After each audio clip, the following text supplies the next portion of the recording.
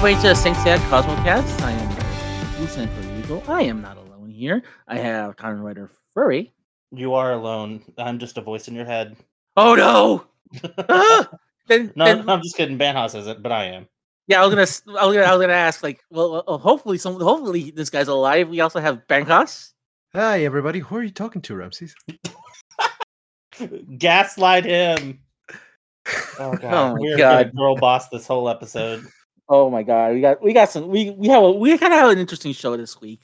We have our usual. We have some news to discuss. We have our we have a mini, like, I want to say a huge topic, but it's something that, like, something really cool that we're gonna try out for this topic this week. And we also have an episode discussion. We're going back to the class. We're back. We're out of the CGI hell, and now we're back to the main series, baby. Let's go. I'm so thankful. It didn't dawn on me until I sat down and watched them that I was like, wow, this is what I actually signed up for. Well, I have some notes right here when we get to it. So it's like it's kind of weird. Also, too, it's like I also have like a mini rant that I need to like say before when we get to the actual episodes, because it involves access to the show in general and how we should have, like, the show.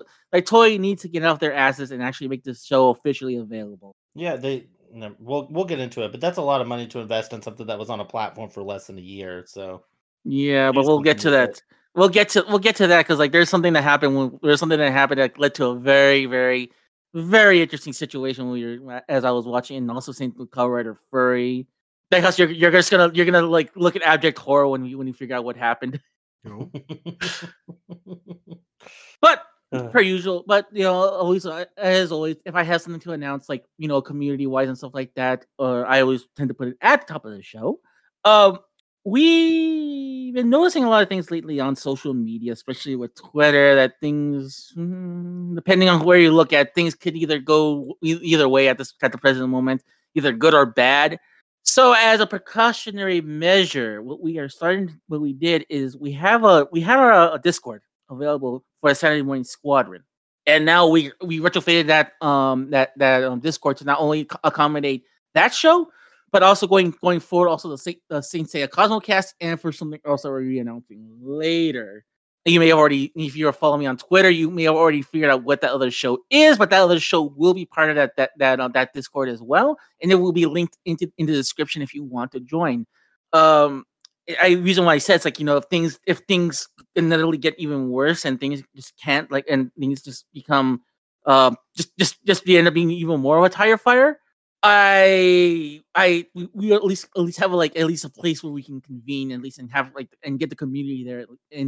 So if you're a listener, avid listener, and want to participate with us more and talk to us more, and also there's other things that are there too you can check out as well. We'll leave a link there in the description for that Discord. We also are opening up a Google Hangout, because that's the best. No, I'm just kidding. Nobody uses Google Plus. Does Google Plus does it even exist out nowadays? I'm sure a skeleton of it, kind of like MySpace, is out there somewhere. It probably has like 3 people on it. Those really dedicated 3 people. But that means that we could go in there and easily be top 3 on Google Plus if we got to swoop in while it's hot. Well, yeah, we'll figure things. We'll figure that when we got time. All right. So first things first, let's go into the news here, and and this is kind of, I wouldn't say this is. Oh yeah, we'll say right now that for the most part, this is our only bit of news that we have here. Toei announced that they had like their big thing for third quarter 2023 about, like, the earnings and stuff like that, and they said that they kind of already have, like, they kind of have a soft date for the Knights of the Zodiac movie. It's kind of look like it's going to be 2023, but how I'm going to put this in, because, like, I have something interesting I want to do with you guys, is, like, I predict it's going to be either between 2023 proper and March of 2024 when their fiscal year ends. So I'm predicting between January of next year to March of 2024. That's when we're going to maybe get the movie. This is also pending the fact that, like, movies, we all know in the industry, it's like sometimes like the delays will happen. Delays might be inevitable. We don't know just yet. And there's also other variables as well that we don't know either. So hey, that's just how Hollywood works. So before the show, I gave you guys kind of like a proposition, and I'll post this on our show notes as well. I like to call this Doomsday Bet 2020. So, gentlemen, you all read the rules right here. I'll read the rules out here to you guys. I'll read out the rules to those who don't have access to to our file. But if you do, you can read along. If not, I'll say it out loud. So in 2000, so we have kind of like I have a bet with you guys. The bet is 2 bets. When do you think we're gonna get the teaser trailer? And when do you guys think the actual movie is gonna come out? So our bet is this: whoever gets it the closest to being correct will win. And the person that so we're divided into two bets. The first bet is for the teaser trailer, and the second bet is for the actual release date of the movie. And you obviously when you have a release date for the movie, usually if you have a teaser trailer, that means that there's also going to be a date attached to the movie itself. So that's why we have both of them at the same time. So what's going to happen is for the first bet, the bet is this: whoever gets closest to getting it right will have, like, the 2 other people that loses must read Sailor Moon versus Los Caballeros del Zodiaco, an Argentinian bootleg comic book, and we have to and the losing team must review it. The winner will be exempt from it. And the second bet is something I'm going to put up to the community as to what we can do next. It could be anything you guys want. It's with anything within like legal, within a reasonable and legal sense. Also, just so we won't get into trouble later with like betting and stuff like that. Monetary things are out. Like I want to keep away from like monetary stuff as well. So if the community has any good ideas they want to propose, go on the Discord and say something about it. Hop on, say something on our Twitter, say something. You can flag me down on social media. Flag me down, and we can discuss it. So, you guys were cool about it, right? Hopefully. I am. Yes. Let's do this. I need to win this though. I don't want to read that again. Oh God, again? Okay. It's one of those things that once you find it, you just have to know what the hell it is about, and I'm glad that I've forgotten most of it. Good. All right, so because Conrad Ferry was trying to game the system like behind my back, Conrad Ferry, when do you think the trailer is gonna? When do you think the teaser trailer is going to drop? Well, this is hard because the last time I looked forward to a movie from Sony, it was in production hell for like 4 or 5 years. So very terrified that that's going to happen here. Shout out to the 4 people that watched The New Mutants. I was one of those 4 people. Good movie. But man, I don't know. That was 20th Century Fox. Isn't this Fox too? No, this is Sony. Oh, this is Sony. Okay, never mind. Then I made that up. Wait, are you sure it was Fox? Yes. Never mind. What was there was something from Sony that got really delayed too, wasn't there? A lot of movies did. But a lot of it was also pandemic reasons that they had to relay it. One of the biggest ones they had to do, like, delay a lot that they did was Ghostbusters Afterlife. I don't care about Ghostbusters. I'm gonna say that we'll get the teaser trailer in I'm gonna go ahead and say March of 2023. Okay, Bekas, when do you think we're gonna get the teaser trailer? I'll go with May 2023. I will say February 2023 because we already got the footage already set. That only need, they can shit out some graphic. They can shit out some special effects and put it out there, and bam, you're all set. And also too, it would benefit them because it would be like at a time when there's some tentpole movies they can put up, like by Ant-Man and Wasp: Quantumania, so they can attach it to that and they can get a lot more people's attention from it. So now comes the important question: when do you guys think the movie's going to be released? I think that they'll probably try to get it as close as to the end date for that, or at least that would be my bet, considering that we haven't really had just the behind the scenes looks. And from what I heard last time, and one of the speculations as to why we didn't get a teaser during the Comic-Con panel was the fact that the BFX industry was like super had a lot of problems, both in terms of like too much work and the whole like people saying that they were being exploded, etc., etc. So I would say September. Okay, that's not a bad. That's a really good choice. Comrade Furry, when do you think the movie's gonna come out? I have a feeling that they're going to. I don't know, because there's two thoughts in my head. There's either they're not going to have a lot of faith in this and dump it in like February, which is a not great time for a movie, or they're going to try and put it up against some heavy hitters in like November. Mm-hmm. I'm gonna say November, I guess, for 2023. All right. For me, I look at it like I'm looking at it from like two perspectives. The first perspective is that they right now Toy is having somewhat some success in not Toy. Sony is having somewhat some success by releasing some of their anime movies, counter programming during like off period. Dragon Ball Superheroes, they released that in August. And it's been doing really well. It did really well for itself being an August movie, but then again, it's Dragon Ball. Like most kids know what Dragon Ball is for the most part. So we not to so like so it kind of helped that there was like a lot of name brand recognition, and there was nothing really up against it. Recently, we had One Piece film Red, and that was released. That was actually released on November. That was released November 4th. It's interesting because November 4th is still kind of dead, and what I find interesting is that they didn't want to compete against they went kind of uncontested again. There was like no real major release because the following week would be a major release with Black Panther. So despite it being second place, it did really well for itself in the box office so far because it still got beat by Black Adam. So my prediction is it's gonna be October 2023. Simply put, because they want to put something they can counter program and have a lot more people watching the movie as well. I don't know. That's when Monster High, the movie number 2, is coming out, and I don't know, man. Is that coming out in the theaters, or is that coming out to Paramount Plus? It's coming to Paramount Plus. Exactly. I was just making a joke. Okay, actually you brought up a good point. I'm gonna have to like tweak the rules just a bit because like we could be in a situation where it could be a situation where like someone could pay the highest number and put that on like a streaming service as well, so who knows really. So is Sony partnered with anybody? A lot of people for streaming. A lot of people are.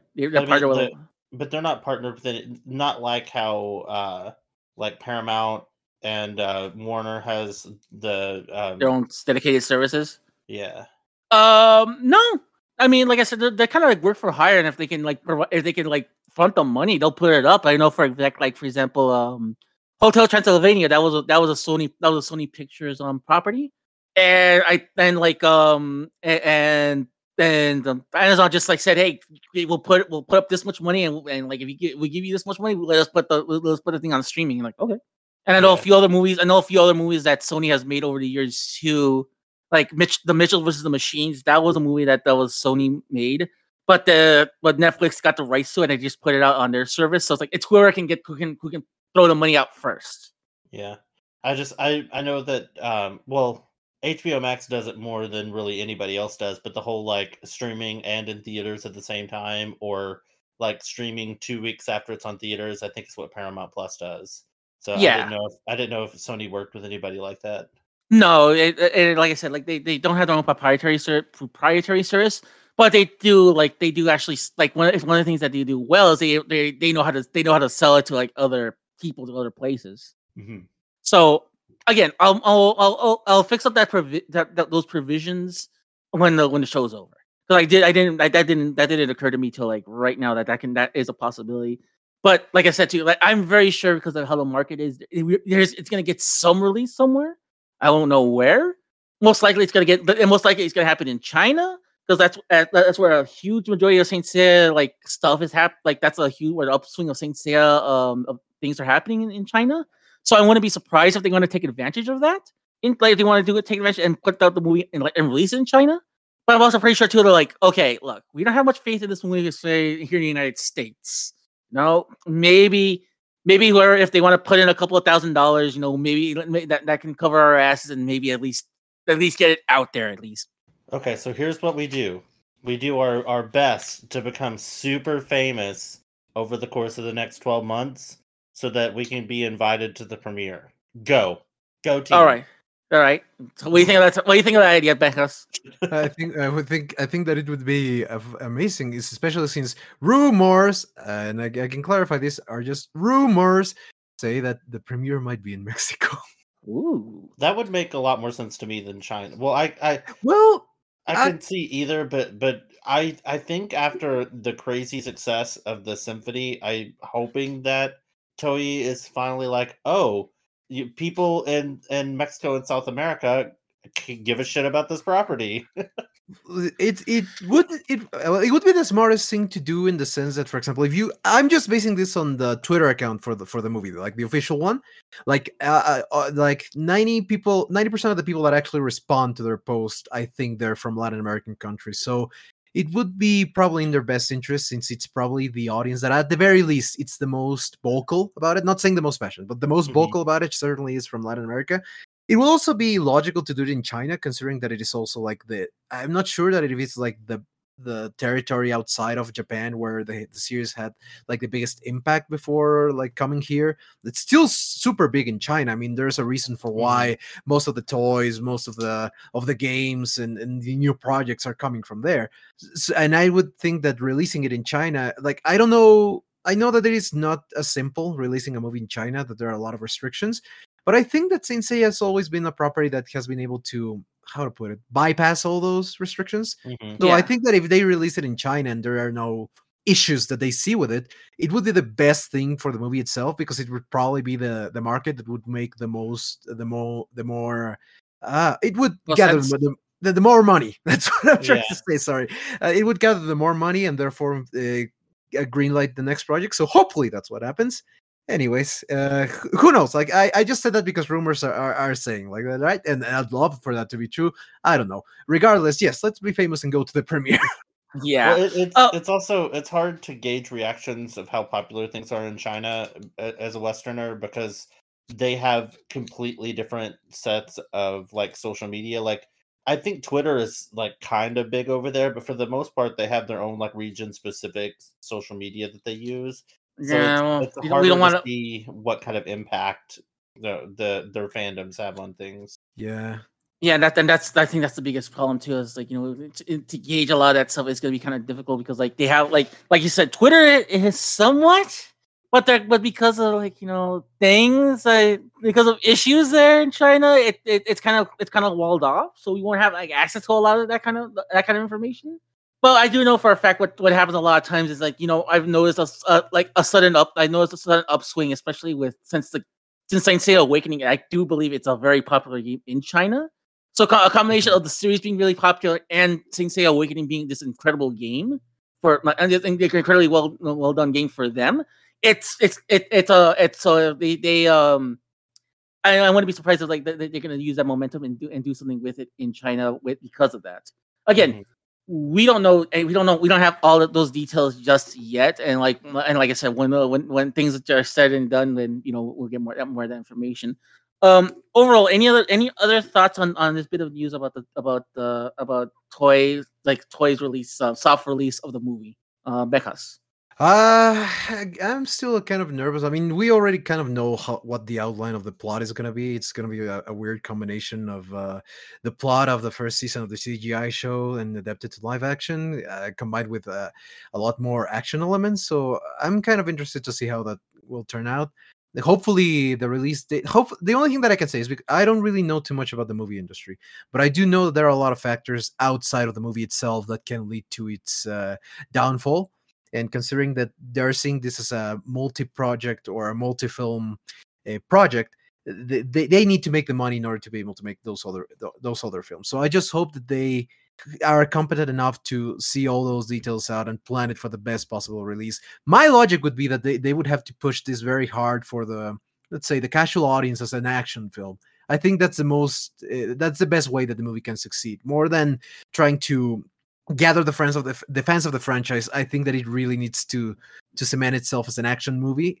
And from what I've seen of the action, like from Andy Chang and from the choreography we saw in the behind the scenes video, it could very well be like the hit action movie of the year, because there, as far as I know, and please correct me if I'm wrong, but there haven't really been like good action films, like outside of superhero films and stuff like that. There really haven't been like good old traditional like live action fighting martial arts films recently. So it could very well take that spot if they play their cards right. That's what I'm hoping for anyway. Yeah, and you are correct on that, because like we did have a lot of like, we'd like to say franchise movies, and well, this is technically a franchise, but in terms of like, you know, hand-to-hand combat type of thing, the only other one I can think of right now would be something like John Wick. But like, thanks to the pandemic and all that stuff, like the space between those releases of movies has been like drastically like increased.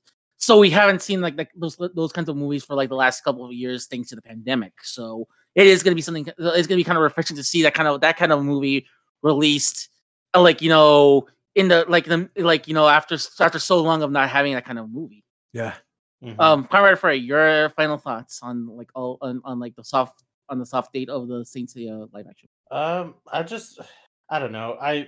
Part of me is really excited because I think I've said it 100 times by this point. I like seeing other people's interpretations of stuff, but knowing that it's gonna have some key tie-in points, such as the name changes and some of the plot changes from the CGI show, and I already kind of just have, I wouldn't say an overwhelmingly negative feeling towards the changes, but like at best, I didn't mind the changes. At worst, I hated the changes, like depending on which specific ones they were.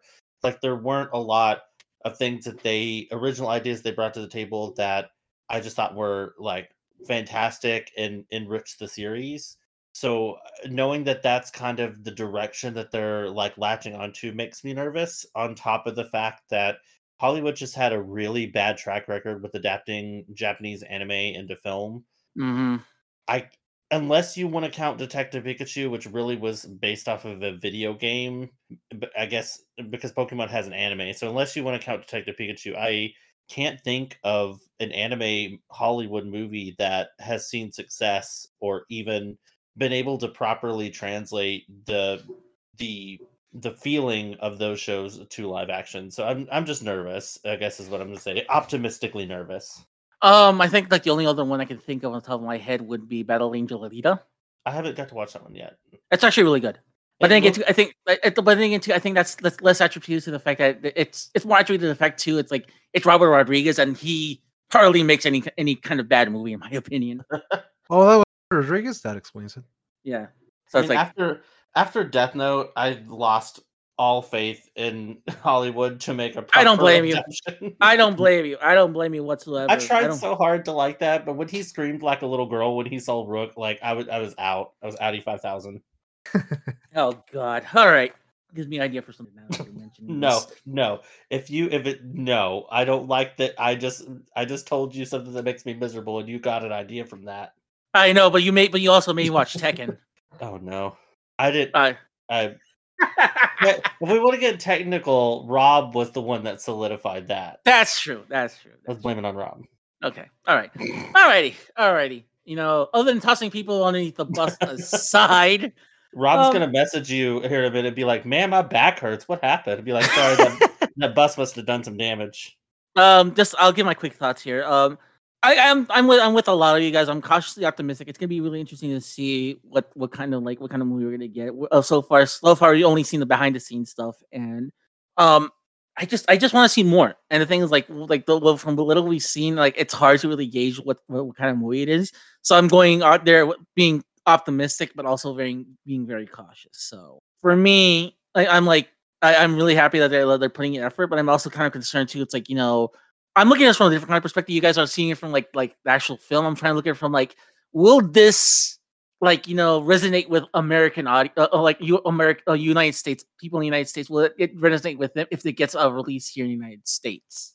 And the thing is, and Vic has brought up a good point. It's like if you try to promote it not as like an anime film, but as like a martial arts film or something in that vein, I think it can get a lot more people's attention than saying it's based on an anime. So I think that would be a huge benefit, especially here in the United States, where Saint Seiya it always feels like it's always like Saint Seiya is like the syphilis rock.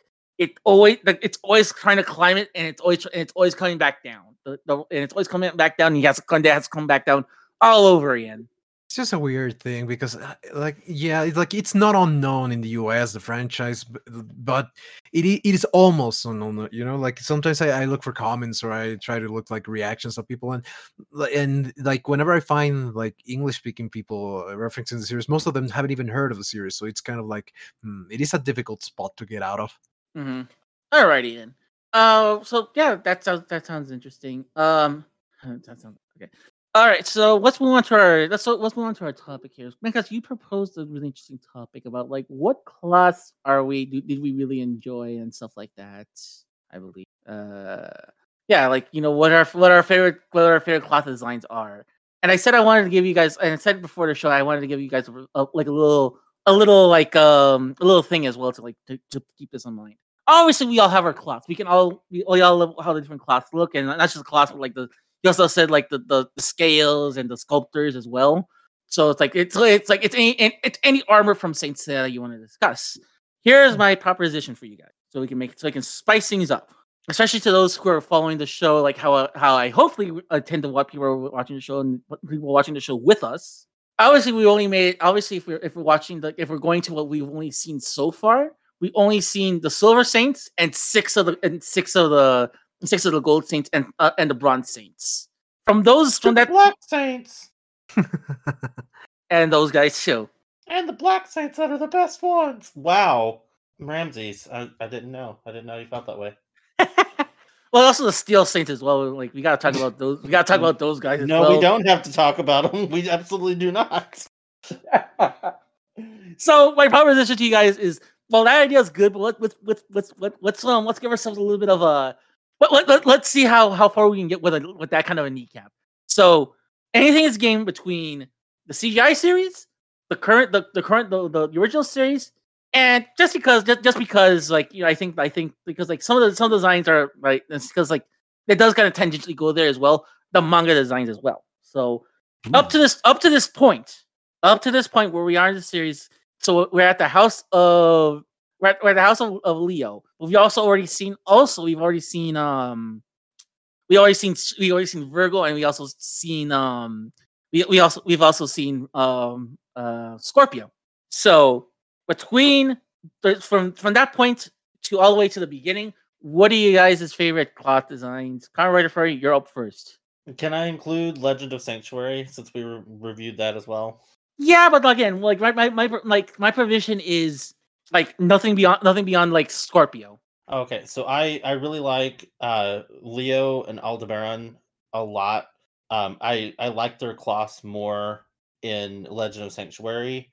I don't feel like the CGI versions of them did a whole lot. I feel like Legend of Sanctuary took more risk with the design by far when compared to the CGI ones. The CGI ones look fine. I don't. Nobody come for me, by the way, but I absolutely hate the anime design for Leo, and it's because that like the two different tones of gold look really gross together, and I really don't like it. But I feel like in Legend of Sanctuary they rectified a lot of that and made him look like a daddy, and I love him. And he I think all the armors from that look good, but those are my two favorites. If we're talking about the anime though, from what we've done, obviously the Black Saints are my favorite. I like I like that they're just all monochromatic. I've always liked monochromatic color schemes. I like black as like a base color for everything, and I like how they just made absolutely no sense and were probably the worst villains of all time. And I don't know, something about them is just so endearing, and I already really like all five of the base, like the main five.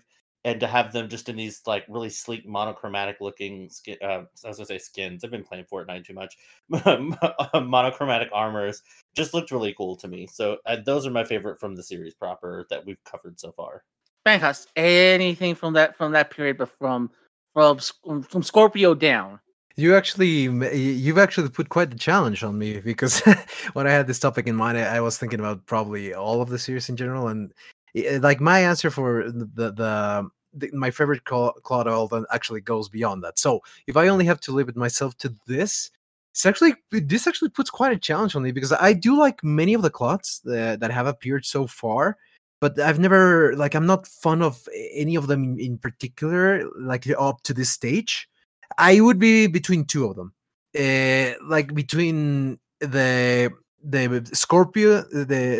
Scorpio Gold Claw, that, because it's probably the one that, like, for me, I love it when they really represent, like, you see that and you don't even have to know anything about the series and you can immediately tell that it is a scorpion, right?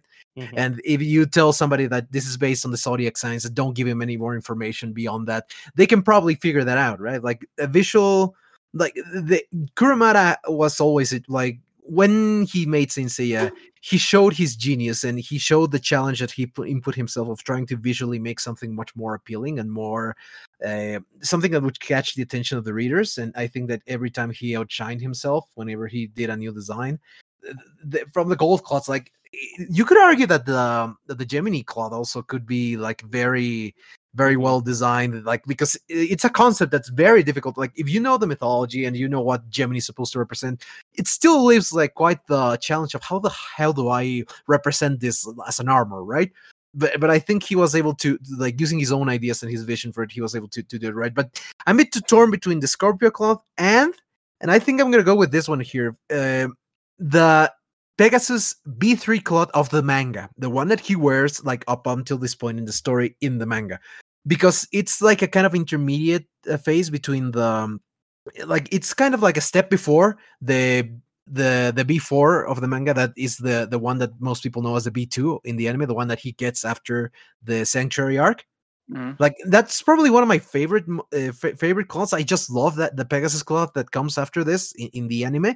I've never really liked the helmets like that they gave them in the anime. Once I discovered, like, there's a very interesting way that it's fun to analyze as to what the success of the series could have been if they just had kept the original designs, because the original designs for the cloths in the manga were very minimalistic, extremely so. Like, you can barely recognize them once you see them, and it's like, whoa, really? Like, it was a big drastic change, but I think that it paid off in the long run, because it attracted the attention of children and wanting to have the toys. But there's something about the original ones that I just like more, and I like how the Pegasus cloth looks by this point in the story, in the Sanctuary arc in the manga, after Mu repairs it in the Ares temple. So I'll go with that. Again, this is the reason why I put this provision, because I think I wanted to get like an interesting discussion. You know, hey, I did my job. I did as a host. I think I did a reasonable job by doing that. For me, I'm down to like one or two of them. And me and Conrad Furry, we've been kind of like back and forth with one of them. I really like Iki's like initial like cloth he has in the manga, that all orange cloth he has. I don't know why I like it. It's just I really like I really dig the design and everything. It's like both minimalistic, but it's also like the orange is really striking, and I just really like how that looks on him. And I know Furry doesn't like it because he likes because like there's just too much of that color, I believe. Yeah, I like the purple. I think it's the second form, the one where he's like almost entirely purple, the one I have the figure of. Yeah, I like that one, and I also like his original one too, where it was kind of like a mix of purple and the brown.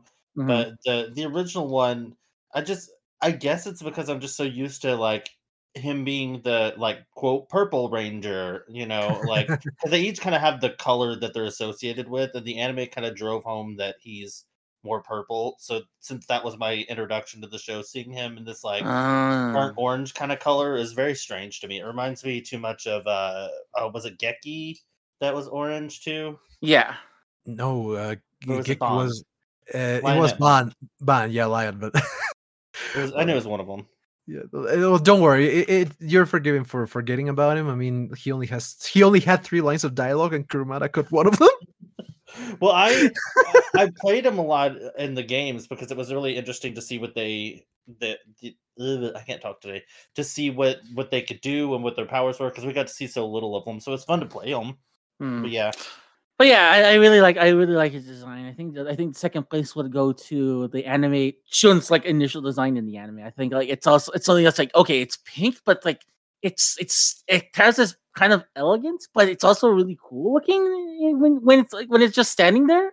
So I really enjoy that. And finally, the one that I just adore, and this is the one that's like I think this will be my number one, like regardless, it'd be the Sagittarius cloth. That's Oh, my favorite. Because like yeah, we've seen that Sagittarius class, so like that I realized like oh yeah, that one does count too. So and the thing is, it's like I really wish I can use another one because we didn't see how the cloth looks, but we do know that like the Libra cloth exists. Okay, You, well, we saw it as like it's like it's collapsed object. form. Yeah. It's object form. Yeah, that's what I was saying. It's like, and on one hand, I would love to put that in, but it's like technically that's cheating. But then again, too, I'm technically cheating by saying the Sagittarius one. No, because Semantics? he's worn it twice now, hasn't he? Because he worn it fighting Icky at the No, beginning. He didn't wear it fighting Icky. no, no. he didn't wear it, but it protected him He during his fight protected, with but Ikki. he did wear it against Leo though. I remember that part because it was actually Mm. a flashback of the episodes we watched today. So it's Oh not Lord, cheating. we're gonna get to that. But yeah, so yeah, the Sagittarius cloth is like my number one, and those would be like the other ones. Like my runner ups would be the manga, the manga V1 Iki, the Phoenix, and the anime like V1 of Shun's Andromeda cloth. Those And the those are good designs as well. Well, the V1 of Shun in the anime, I don't like it. I actually like his manga design more. It's more minimalistic, but Yeah, I like it I, too. It's like actually, but it's like in terms of like looks and like if like in terms of like buy me right now, buy this toy right now factor, the toyetic factor, if you will. yeah. It nails it perfectly. And that's like I don't know if you're familiar with that term, toyetic. well, if I would so if we're going based off of like complete character concept on top of armor, because the non-main bronze knights have really simplistic armor, but I've always really liked the overall aesthetic of Hydra each, but like his armor isn't very substantial, but the hair combined with his weird eyes and the big like gemstone that's on his forehead and his mohawk, like aesthetically I love him. But the armor, if we're talking about specifically armor, I mean he's got like a weird wraparound chest piece and some panties, and that's about it. Well, that goes back to what Rejas was saying about the minimalistic look, and that's like some of them retain that minimalistic look more than others in the anime. Yeah. I always found that amusing, like when they gave Ichi as well as Jabu the cock pieces. like I grew up watching that, so I wasn't surprised when I saw the original the manga versions. I was like, huh. Now I can't stop thinking about why the hell they decided to give Jabu that particular cock piece. I don't know why. Now I cannot see him like in his anime form without thinking about the goddamn cock piece. Oh God, Yeah. that's not gonna get out of my memory now that you mentioned it. It's one of the things. It's like once it's in your brain, it's never gonna leave. Okay, I'll say this at least. At the very least, he doesn't have to protect about not having the attacks are dangerous and the saint's body are still human, but at least he can still rest assured that he will have descendancy. Very I was true. gonna say, Right. that was gonna be my question. It's like, is his bloodline worth preserving that much? Like him and Jabu? Well, it's a good question. Like, this is a question for the audience. Is the blood of a hardcore simp worth protecting? Let us know in the comments. Or a legitimate psychopath? Like these are the bloodlines that need to go on. Saving. All right. No, I'm writing down the note here. Just I'm writing down the note here. Yeah, because we want more audience participation. That's actually a really good. We can ask them. Weird as it sounds. So you guys want to? You guys, I think I think we get some pretty good answers. Like I said, we can only go so far with this discussion because like haven't seen a lot of it yet. But Unfortunately. yeah, but so like I said, like it's gonna be interesting as when we get to as we get to the rest of the series. But that's an issue that we're gonna have in like 2025. So let's keep that in mind. Mhm. Well, at least it's something to look forward to. So we'll come back to that. And also too, if you have any thoughts, leave us a question on our social medias, leave a question go on our Discord and speak out about like what we feel right or wrong. Hey, that's what I really want to encourage more participation from the fans because I like talking to fans. And I think that's the lifeblood of a podcast where it's like if you discussing things with not just between you guys but also between the fans as well. So hey, If you're out there, there's various ways you can get a hold of us, or there's various ways you can participate. Please participate with us. We really would enjoy. So with that said, speaking of participation, let's go on to our main topic. Let's go on to our main topic here. We are looking at episodes 49 to 52 of Saint Seiya, the original series. You guys, I'm pretty sure. I was going to ask you guys if you guys already watched it, but obviously you guys did. So, Benkos, why don't you open things up with episode 49 if you can? Already, I'm actually excited about this. This is the first time that I participate in a classic anime focused episode. Okay, so episode 49 begins partially midway through the fight between Death Mask and Shiryu at the Cancer Temple. By this point, Seiya has already crossed Shiryu already stalled Death Mask so that Seiya can advance and move on to the Leo Temple. The first part of the fight has already transpired, and I am trying to remember, does Shiryu meet Saori like in this episode? I think he did the episode before. Yeah, that was my question. Like, did he see them in the okay, so he already got sent back. Like he already got sent back from the Yomotsu Hirasaka, tried to fight Death Mask again, but was sent back to yes, because we begin with Shunrei. We begin with Shunrei like worrying about Shiryu and worrying about his well-being and starting to pray for him. And that's when Shiryu's soul, hearing her pleas, wakes up and realizes that he has been sent back again. Realizes this, and then Death Mask starts to listen to Shunrei's pleas. And that's when he decides to go and fight Shiryu to ensure that he doesn't return this time. But before that, we get a flashback from Shiryu of his time when he just arrived to Lushan and to be trained by Doko, where he meets Shunrei, and they revealed a little bit about the backstory of each of them, which I thought was really nice, because I think that at this point she was probably, even though we did know a bit of his past and a bit of his training, and we had seen flashbacks of him, we hadn't really seen like what happened to him like after the Grad Foundation sent him to train, and we actually got to see a classic montage of his training, which is actually something that I wanted to discuss with you guys, because rewatching this, I actually rewatched all the episodes today for the discussion, and the thing that I noticed is, first of all, like, it's a very good montage. The music use, which is direction of heated battles and showing how Doko trains Shiryu.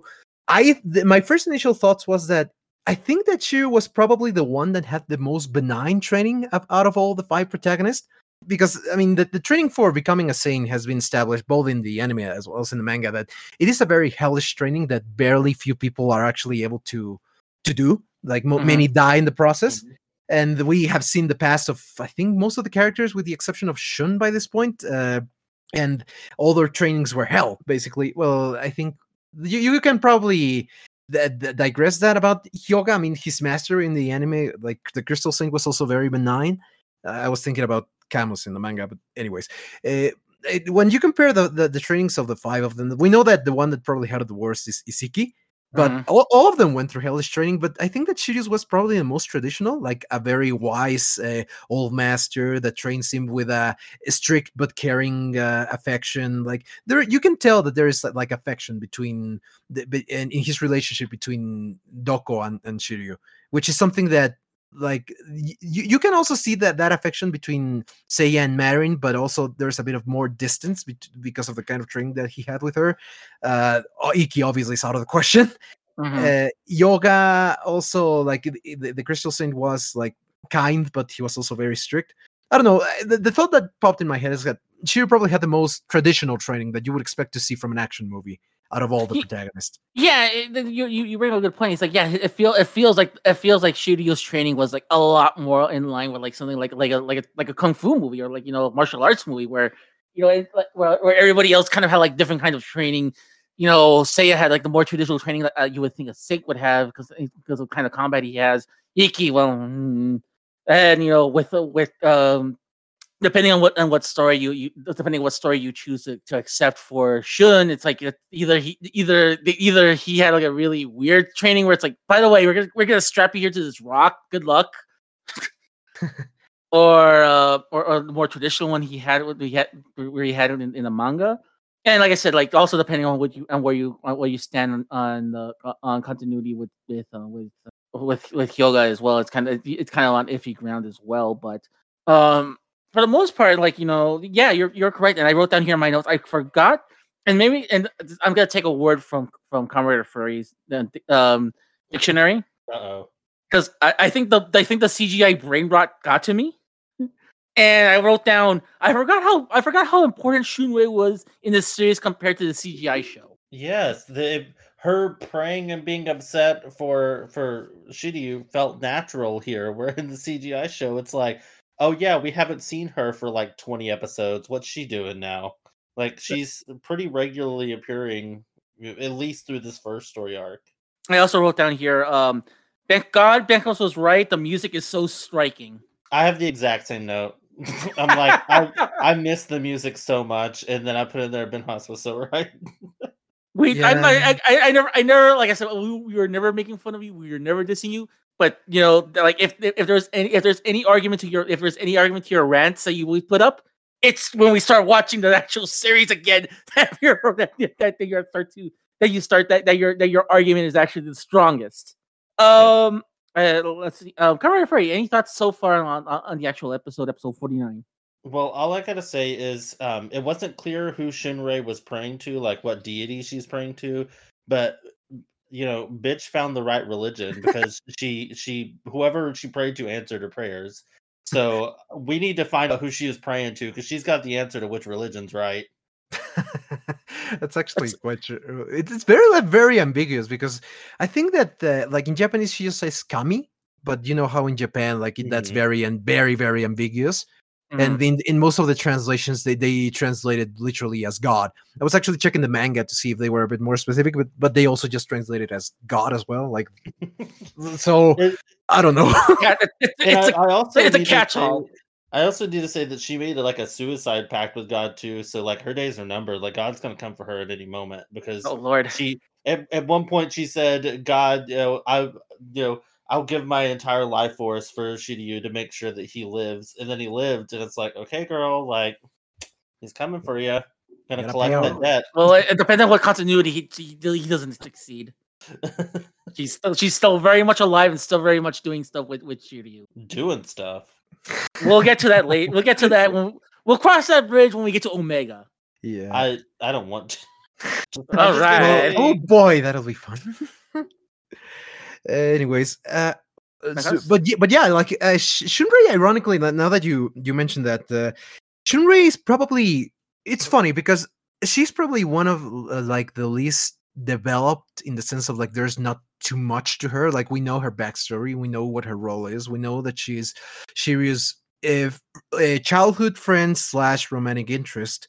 Even at this point, it's pretty obvious at this stage, like she's the most important person in Shiryu's life because she's probably the one that made him realize that he could protect other people and not just himself. Because even that's one of the things that's amusing to me. Like Shiryu is always seen as the most novel character. I don't remember if I've already said this on the show, but Shiryu is my favorite character in the entire franchise and in general in fiction. Like he's the most noble out of all of them. He's not the most kind necessarily. That's Shun in the universe. But Shiryu is definitely the most noble out of all the saints. He's the one that will sacrifice his life without a second thought if it means saving the lives of others or for the greater good. Like he blinds himself, for crying out loud, just to save the lives of his companions in order to be able to defeat his opponent. But you also like you see that when he's a child, he has a bit more of a selfish reason to try to train to become a saint, which is basically to become powerful. Because he was an orphan and he could only fend for himself, which is very, very logical and very understandable, especially at his age, that he thought that way. But you can also see that precisely he thought that way, and through his interactions with both Doko and Shunrei, he becomes the character that he ends up becoming, which is the most noble out of all of them. And even though Shunrei doesn't really do much in the sense of like there aren't any like aspects of her life that happen in the story, she's probably one of the most well-loved and most cared for side characters, precisely because of her relationship with Shiryu, that it feels very natural. Like it doesn't feel forced at all, despite it not being shown too much. At least that was my impression. Well, She's also the only like childhood friend that has much of any impact on the story because June appears and disappears, Esmeralda insta dies, um, anime only orphanage Miho. girl vanishes after this arc, Yeah, basically. So Miho. like, Yeah. she's the only one that exists at this point. So And not And just that that, I feel like also too. It's like I feel she's like the most proactive out of everybody, especially in the anime where like she's actively trying to assist Shiryu after he got blind and doing all these things for him. Matter of fact, like the whole entire the whole entire thing with Oko was that that she was helping him out and stuff like that. yeah, yeah. speaking of which, where was Oko in that long flashback? They forgot about him apparently. They've already forgotten about him. Yeah. It's something. I think it's something later where I was like, wait, this is the episode where I literally screamed, "Wait, that happened!" The life of a filler character, unfortunately. Oh, we'll get to another failed character in a little bit. I like how they tried to justify some filler. It was either this episode or the next episode where Doko was talking and was just like, "Yes, you can see now because you suppressed all of your senses, and it's really great that Seiya got that water for you." I was like, "No, that did nothing. Like, stop trying to justify it." Yeah, that's for the next one because I actually want to dwell on that. All right. But- Go on. Okay, I was just gonna continue with the synopsis. Okay, so that happens. Shiryu awakens in the Yomotsu Hirasaka, and then Death Mask appears and starts attacking him, and he actually beats him and decides to throw him himself in the pit to the entrance of the underworld, and that's when Shunrei's praise start to get to like Death Mask again. Which, by the way, like I think it's an established fact that Death Mask is an asshole. Like there's no way of denying that anyway whatsoever, and I don't think anybody wants to deny that. Like some people like that, some people don't. That's a different discussion. The point is that I'm trying to make is like Death Mask, you don't really think of how much of an asshole he is until you realize that, like, really, bitch, like is some prayers like get on your nerves to the point of you killing an innocent just because of that.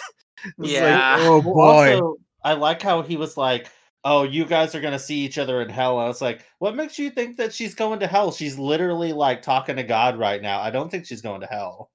Just FYI. Like, No, again, she's found the right God to worship. She's going to heaven. Mm-hmm. I will say this because I will say this because I was watching the dub version of the series, and I gotta say right now, props to Jay Hickman who voices Death Mask.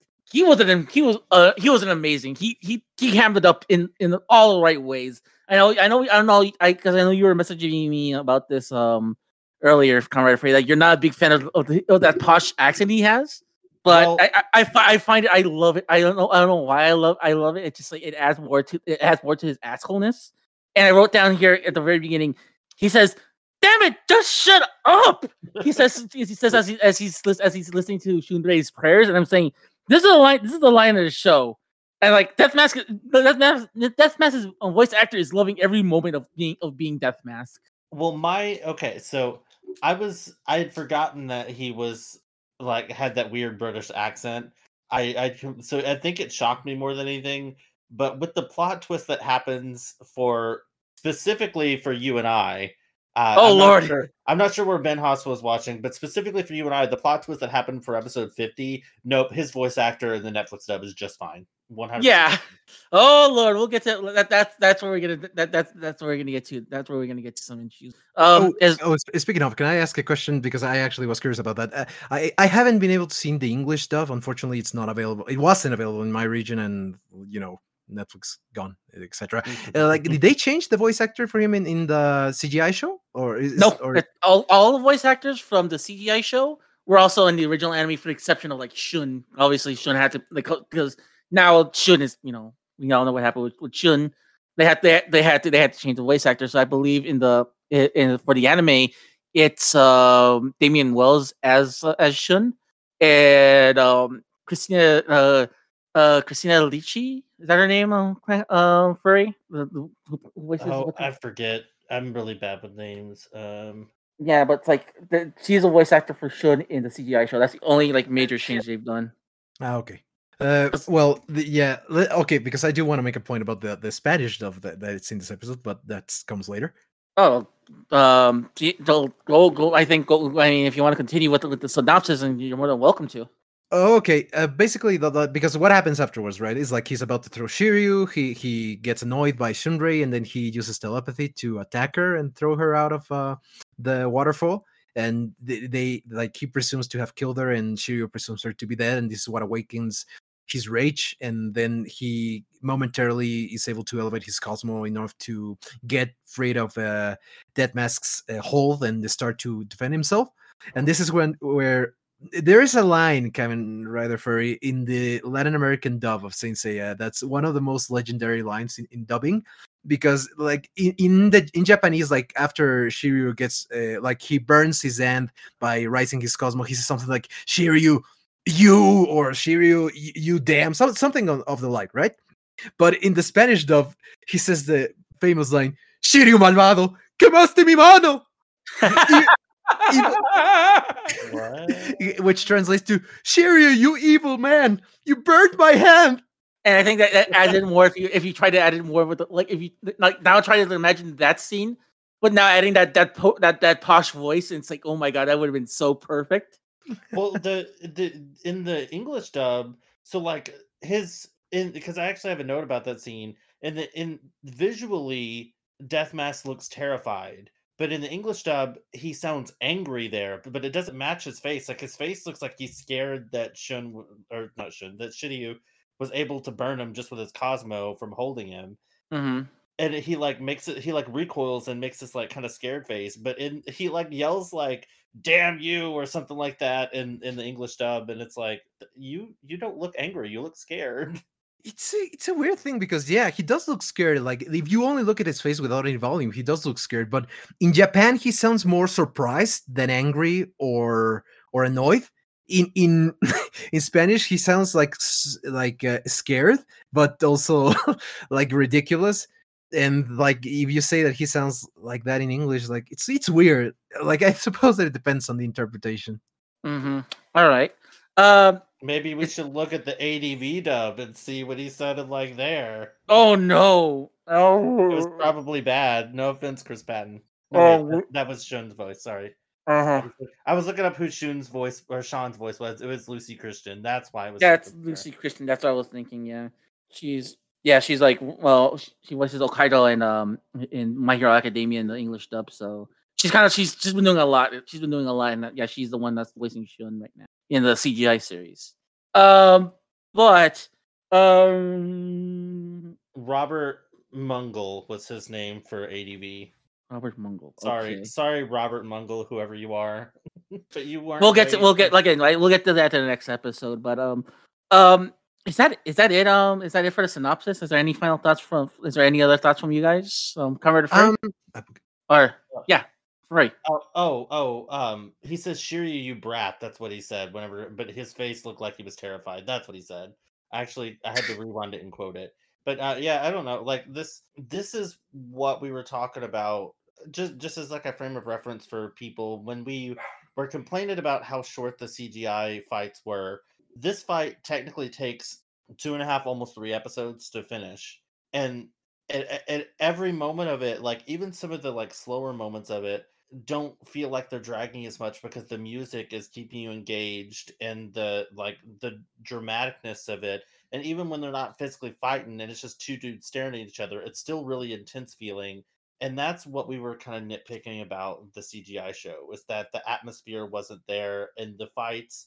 Like, we're not saying when we say a fight lasts 3 episodes, in the original anime, they're not like pumping fists like nonstop for an hour and a half or whatever, like the amount of time that 3 episodes takes. There is a lot of pause and a lot of dialogue and stuff like that, but it keeps everything kind of flowing. Whereas it would with the CGI show, it was like a 2-minute fight and then instantly moving to the next plot point. So the music, the environment, everything in this reminded me of why I love the show so much. And they did. I don't know why, but they did like a really extensive last time on recap, and I feel like that was super helpful as well. I did write down here too many damn flashbacks. But I'm talking about like before it shows the episode title, like where it was like talking about what happened recently. Like it went over like 5 episodes prior stuff. oh, It oh, went okay, way over. It went way back with talking about like what was going on because it talked about Shun in the Gemini Temple, and I think it showed a bit of like even Seiya knocking the horn off of Aldebaran. Like it went way back. So very interesting. helpful for us that for the past like 4 months have not covered this show like the I actually, original. I actually have something to say about that because, like, when you mentioned like this, it is a very helpful thing, particularly when you haven't seen in a long time either those previous episodes or like even if you're watching it just in a row. Like since that happened quite a few episodes back, it makes sense for that to be there in the beginning. But one of the things that the anime and as you mentioned, Ramses, the show tends to do was like it did put quite a few flashbacks where it didn't need to just for the sake of spacing out the episodes. That comes in the next episodes. I think that the Leo ones were the worst offenders in this batch, but like it's one of those things in which sometimes it was well made and well like needed, like for example for this. But other times it wasn't. It's like, bitch, I just saw the last episode. I don't need to see half the last episode right now. Yeah, But it's like like they flash back to an episode. They do a flashback in the episode, but they go to a flashback or that same flashback in the next episode. whenever I see that, I cannot help but think of the comment that I think Takao Koyama in an interview revealed that he apparently got yelled at constantly at Toei because of how expensive the episodes of Senseiya were to Oh, make Lord. at the time. So all I can think about is like whenever they do that in the show, is like, oh, I can hear the Toei's executives' voices. Like, Well, you gotta save money. when you think about it, like Saint Seiya, I mean, it was really commonplace back in the 80s and 90s to have like a bunch of recycled animation, like not to bring it up again, but with Sailor Moon, like every episode they had their transformation sequences that range from 30 seconds to like a minute, and they had their attack sequences, which if you're going based off the last season was like a 25-minute long freaking attack with her spinning around. Like Yeah. they had a lot of recycled animation, and Saint Seiya didn't have a ton of it. They did for their attacks, but they don't use their attacks constantly. Like it's a given in some of those other shonen shows that recycled footage is going to be every episode, and it's not necessarily the same for Saint Seiya the way that they structure the plot. So it makes sense the flashbacks for them using it to cut down on animation budget. Like it 100% makes sense because they just didn't have as much recyclable animation. Yes, especially back then when you had to make things like out of the blue. Like, I'm not saying that it's a bad thing. I'm just saying that like Saint Seiya ain't free from recycling. Oh no! Well, also Even the classic anime. I mean, well, I was gonna say, like, for me, when I mentioned that there's too many damn flashbacks, like, again, I think it's less that I'm like, annoyed by it, but more like I can see the padding of like they have to, they you can clearly tell that either something happened with the budget, like you just mentioned, Manghas, or they are just like, okay, we need to get this episode out, so we need to like find a way to pad out these episodes so they can like at least get the point across without having to animate some new things. So I think it's leaning after what you said right there was like I think it was more like, oh shit, we need to like cut some corners here, not a few things, a whole lot of things. You're telling me that I have to animate my animated show? What is that about? Sorry. Any I guess we should move on. But any final thoughts, Venkas, on the episode? yeah, it was amazing. It's like fantastic, especially how it ends on like Shiryu just punching that mask up in the air and leaving it in a very what's gonna happen next kind of situation. Like, love it. All right, any final thoughts? Head empty, no thoughts. Okay, that's your bet. I love it when you say that. That tickles me. So before I know you're gonna give us a summary on what's happening, for Manghas, because like you are the Saint Seiya expert, and we always jump in whenever we have something to say, because like either you take better notes or you're really more astute and you can talk about this. But let me get on my soapbox here just for a few minutes here, okay? All right. Episode 50. In order to watch these episodes, me and Kamen Rider Furry, we have to like go to a place of ill will to acquire these episodes. Allegedly. We won't say where it is or how to get them, but suffice to say that this is less like a thing for pirates to approve piracy, and more of like, for fuck's sakes, Toei, get your shit together and put this thing on a service, for god fucking sakes. Because when we got to, because on this particular ill-gotten website, we cut from we had from up to this point we had the Netflix dub, which is fine, which is a great dub. I love a lot of I love a lot of this dub. But when we got to episode 50, we were thrusted to the ADV dub. Oh my fucking Christ. I 100% felt like I was doing an episode of Ancient Anime because, like, boy, those the mid 2000s ADV dubs are just their own animal, and it's really hard to explain because they're not bad. They're just most often really poorly cast. Like, you've got these incredibly talented people, and I feel like ADV, I don't know if they just didn't have like a huge pool of talent or if they purposely culled their talent, but you would hear the same people in every single ADV show like ever. Like they would just recycle the same people, and that doesn't work for every property. Like, just like, I'm not saying that Rob Mungle, calling you out, sir, is a bad voice actor. I'm just saying that he was not good for the role of Death Mask, and it's a lot can be said for some of the other characters in this. We'll get. I have some thoughts on some other characters, but it's just that's how ADV did it. They just had their pool of actors, and they just would toss them onto a role. Like, maybe they did, maybe they legitimately thought this was a good idea. But a lot of these voices I've heard time and time again, and I feel like sometimes those voice actors really fit those characters. Sometimes they really didn't, and that's just what you get when you go into an ADV production. Yeah, and I was gonna say, like, I wrote down here in my notes, wow, this dub is so off. 20 years has done wonders. Because 20 like we'll hit 20 years in 2023 with that dub, and the difference is night and day when you watch the Netflix dub compared to the ADV dub. Like, the ADV dub, it feels like a work for hire for a lot of them, and they're just, as a matter of fact, there's two voice actors that just made me like die inside as I'm listening to them. I think Primary Furry will agree with me on these two voice actors when we get to them. But it's suffice to say, this is, like I said, this is in no shape or form like condone. Like, this is not us this is not us championing piracy. Like I said, this is less about piracy and more like, please, Toei, if you're listening, and I hope you are, I don't want to be doing this every time for Saint Seiya. I want this to be accessible to more people and have that dub, because that dub was actually really good. I think if there's one thing I really applaud them, was that not only did they get Saint Seiya, that not only did they put Saint Seiya on a good place where people had access to it on Netflix at the time, but also too, the dub was actually really good, and people should have more access to that, regardless of and I don't care how you're gonna get it, but you need to put that dub somewhere, and I really would appreciate if you do. I hate to watch this ADV dub as much as, because there's some things here that just I died inside listening to some of these voices. Like, Doko's voice actor, just, oh my god, I don't know if I don't know if this guy was trying to be offensive or not, because he was trying to do, like, oh my god. But before we get too into the weeds, though, it's like, I don't know. I just lost my train of thought. Sorry, because you threw me off with the Doko thing, because it really did sim me. I'm sorry. Sorry.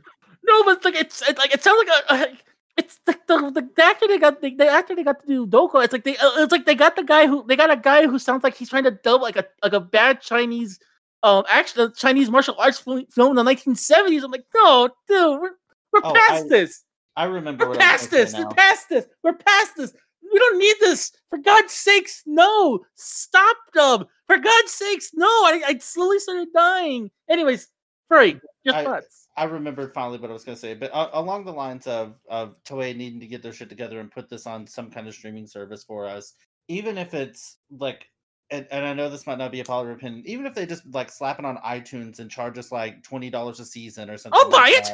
Yeah, like some way that I can have this officially, but it not only is it hindering the fans that are trying to get into it, but it's hindering all these other companies that have invested in other parts of the show. Like, the movies are on Amazon. Yeah, the first couple you could probably get away with watching without knowing a ton about Saint Seiya, but eventually you're gonna it's gonna be required for you to have knowledge from the show. The Hades arc is on Tubi to watch. You absolutely cannot go into that without watching at least the majority of the TV show, or having a pretty decent pool of knowledge of what's going on with what happened in the TV show. Omega's on Crunchyroll. Yeah, that's what I was about to say. There's Omega, which you can kind of watch on its own, but there's so many throwbacks and references and characters that return that it's not as rewarding. And I can't remember if Soul of Gold is still streaming legally on. I think it's on Tubi. I'm pretty sure it's on Tubi too. And that one, you need to watch at least the Sanctuary arc because that's primarily what they reference. Well, what I remember them referencing from the last time I watched it is a lot of things that happen in that. And so you're hindering all of these other places that you've licensed out to, and they're probably not going to want to relicense them, which is going to hinder it even more in the United States. I don't know. It's stupid to not have the base series after they sunk so much money into dubbing it, because dubbing is not cheap. Mm-hmm. Regardless of what drama going on in the video game industry right now wants to make you think, dubbing is not cheap. And so they dubbed all 100 and what is it? 114 episodes. And if you started watching it from the time that they got all 114 episodes up, there wasn't even a year after episode 114 was posted before it got taken down. Shit. So it made it so hard because if in the grand scheme of things, when you look at shows like Naruto and One Piece and stuff like that, 114 episodes is nothing, but it's still a lot to wade through. And if you only have like 8 or 9 months to get through 110 episodes, and you are not a 13-year-old that has like all the free time in the world, it's kind of hard. Not gonna lie. A couple of last minute notes. Like I said, I was mentioning Doko's voice actor. That sounds like he's just like doing a really bad chop sucky, the kung fu dub of 1970s. Sayori sounds like she didn't want to be there. She was like, Shiryu, I believe in you. You can do this. Yeah. like she was like, is that it? Like, yeah. I bet you it was like 4:50 at the dubbing station. They had to be out there. They had to be out at 5:00, and they didn't want to pay union dues. They're like, okay, just put down something. He's like, can I have my $10 now? You get 5 because of half-assing it. I'm pretty sure that's what they said.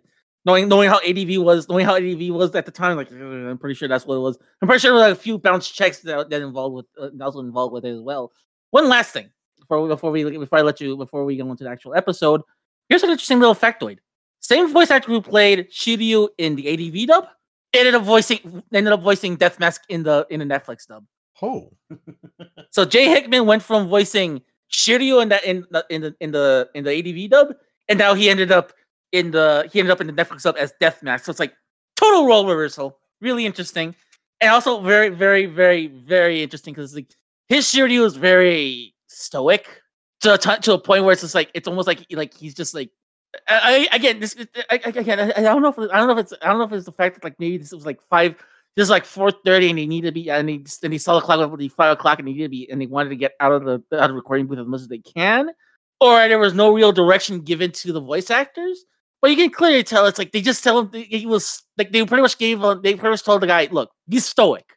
That was his only direction, and he was just being like this stoic anime guy. And like, oh man, because there's a lot more to Shiryu than just being stoic person. He's a very like he has like you don't get like because like there's a lot of times where he's supposed to be angry, but I don't get that anger. It's more like indifference from a lot of what he's saying a lot of times, and it's just like, oh man, it gets to a point where you're watching it, and it's just like it's like you can clearly tell it's like they are not putting their 100%, and it gets really noticeable when you watch it when you compare it to like when you go back to the other dub where you have Shiryu who's like giving it like the voice actor is just giving it his all because he's just an incredible actor, and the same voice actor Jay Hickman. He was hamming it up like you know tomorrow, like he was hamming it up, and like he did, and like he was eating that scenery like he was eating like a 3-course meal at a fancy restaurant. He was having fun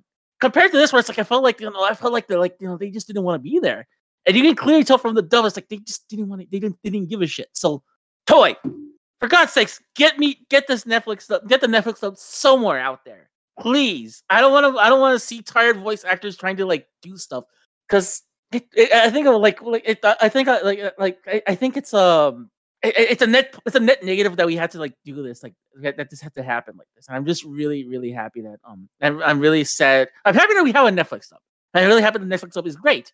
I just wish it was a lot more accessible to the people so we can actually so we don't have to go to situations like this ever again. Yeah. All right. All that said, Bankas. Walk us through this as fast as you can. Okay, episode 50.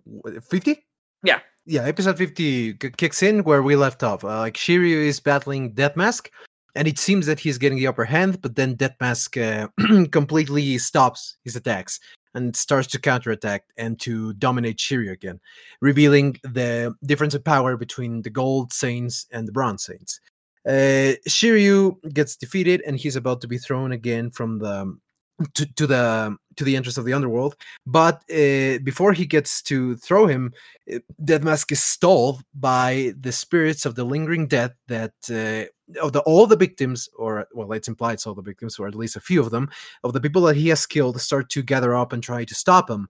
Shiryu tries to make Death Mask realize that these are the people that were affected by him and that have succumbed to the evil that of his actions. But Death Mask only laughs this off. He throws them off, and he throws them back to he throws them directly to the underworld.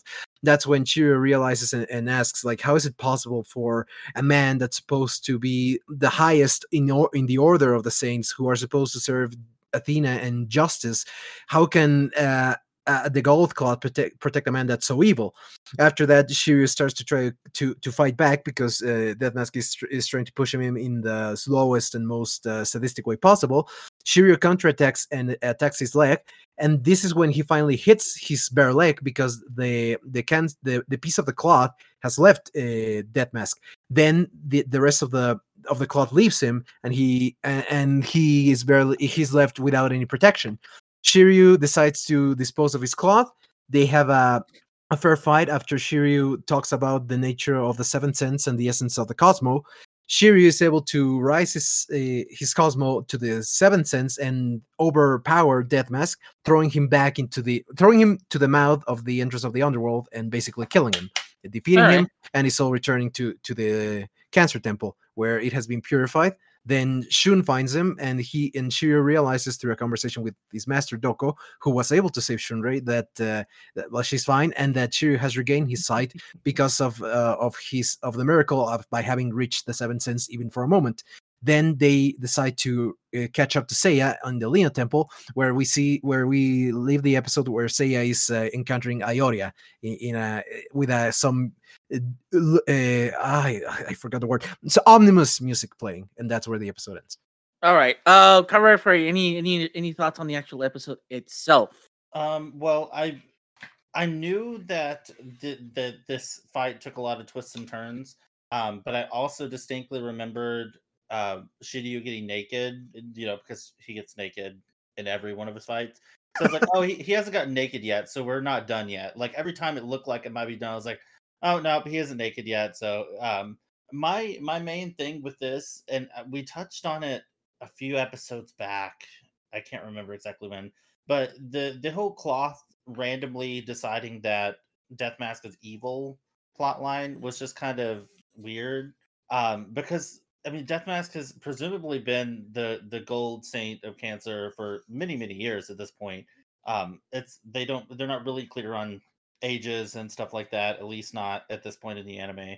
But why now? Like why just now? Because it's been implied that he's killed hundreds, possibly even thousands of people, some of them even children, and he doesn't care, and he's this lowly bastard. And basically all of the Gold Saints, at least the ones that know he exists, because some of them, I guess, that was one of the weird plot points towards the beginning of this arc, is that not all the Gold Saints knew each other, but then they're all friendly towards each other, so that they did know each other. I don't know. But anyway, everybody that's mentioned Death Mask has also implied or outright said that he's a douchebag and like a horrible person. So why now has the cloth decided, in this moment, why did it make this decision? Because this presumably was not his first fight against another saint. It just doesn't make any sense to me. It's actually a very complex point, because Unfortunately, there hasn't been a single answer to this. There are quite a few points that I can try to make as to the reason for that happening, but there has never really been an outright explanation as to why that happened. Like the reason why the Cloth leaves him is that finally the will of the Cloth recognized just how irredeemable he was. And there is the reason why he didn't leave him before that is that despite Death Mask being a fucking asshole, he being a self-centered narcissistic sociopath, he still believed that he was fighting for justice, and in his view justice was in power, and the power was held by, well, the Pope or Saga, because he knows the identity of the Pope. So he knows that Saga is the most powerful saint, so he decides to follow him. But there's always the argument that the Cloth still allowed him to be his wearer for two reasons. One, there's an aspect of destiny, the premeditated destiny in Greek mythology that's very loosely touched every now and then in the series, especially in the manga. So you have to be born with the destiny of becoming a gold saint. That's why they all most of them achieve the status of gold saint even as children. So that's why he's the Cancer Gold Saint. And despite the fact that he's done evil actions, the Cloth might still recognize the fact that he fights for justice, even if it's a justice that completely has nothing to do with the following Athena. And now realizing just the extent of his actions is when the Cloth completely decides to abandon him. But it's kind of okay, if you only watch the anime, it doesn't really make any sense, and I do agree with that. And even if you know this lore, there's still a lot of arguments to but then when do they decide to do what constitutes justice? There are many things that can be argued against that even. So it's kind of a very difficult thing to try to justify. I don't know. It's one of those topics that always leaves my head hurting a bit, because by any logic, you wouldn't expect a fucking asshole to be able to wear the Cloth. But at the same time, Saga did all those terrible things as well, and the Cloth never actually left him. And in Next Dimension, in the sequel, there are gold saints that, I'm not going to go into too much detail about this, but there are gold saints that explicitly say that they will betray Athena, and the Cloth still protect them. So it's why don't the Cloths abandon them just them and there, right? The Cloths don't completely follow Athena as well, and it's something that Kurumada has established but hasn't really dwelled too much upon. So we don't really have a straight answer for that, and Death Mask is just the primary example of that. Yeah, you hit up all my points there. It's just I really have no explanation whatsoever about this point, because it's even I have to ask a lot of those questions, and now that you mention it, it's yeah, I think it's just one of those things where it's not even the creator himself hasn't brought up that point yet, and that's interesting, I guess, or not interesting, but it's more like I don't know. It's just a weird thing that they decided to put in, I guess. And it's just I guess for plot convenience, this happened. And like I said, maybe we can interpret this in terms of a Greek a Greek drama where it's the Deus Ex Machina, at the last minute something, the God's intervention puts it does something to do something to wave to hand wave the issue away. So I guess that's what they're trying to go for with that. But I think the thing that bothered me the most is that up until this point, I'm trying to word it correctly so that I make sure they keep establishing that once they've unlocked the seventh sense, they're almost more or less basically on the same level as a gold saint. I understand that that Seiya and friends are still learning how to harness that, and that it's short bursts that they're able to use it at this point. The ones that know how to so far, anyway. And that it would have been more interesting to me to see Shiryu legitimately defeat him, because it didn't feel with the mask crippling Death Mask, basically, or the Cloth basically crippling Death Mask. It didn't feel like a legitimate win to me personally, and I think it would have been more rewarding if they would have let him stand on his own 2 feet. I understand that Shiryu has to get naked every time he fights. It's probably in his contract somewhere, so maybe that's why they chose to go down that road. But it just felt weird that, because I'm trying to think of all the ones that they fought so far, because Mood, they didn't fight. Aldebaran, they just had to knock the horn off of him. Gemini, they didn't defeat technically, and plus Iki kind of interfered to help save Shun. Aquarius definitely didn't get defeated. Yeah, so this is the first time that they've technically defeated a Gold Saint, and it just didn't feel earned, I guess. I get what you mean in the sense of like looking at it from the aspect of them being on equal grounds, or maybe Shiryu gaining a power level where he would be like on equal footing with Death Mask, and that he had to be like as you said, because it is indeed a crippling of the character. It's not a justification; it's just the explanation as to why this happens.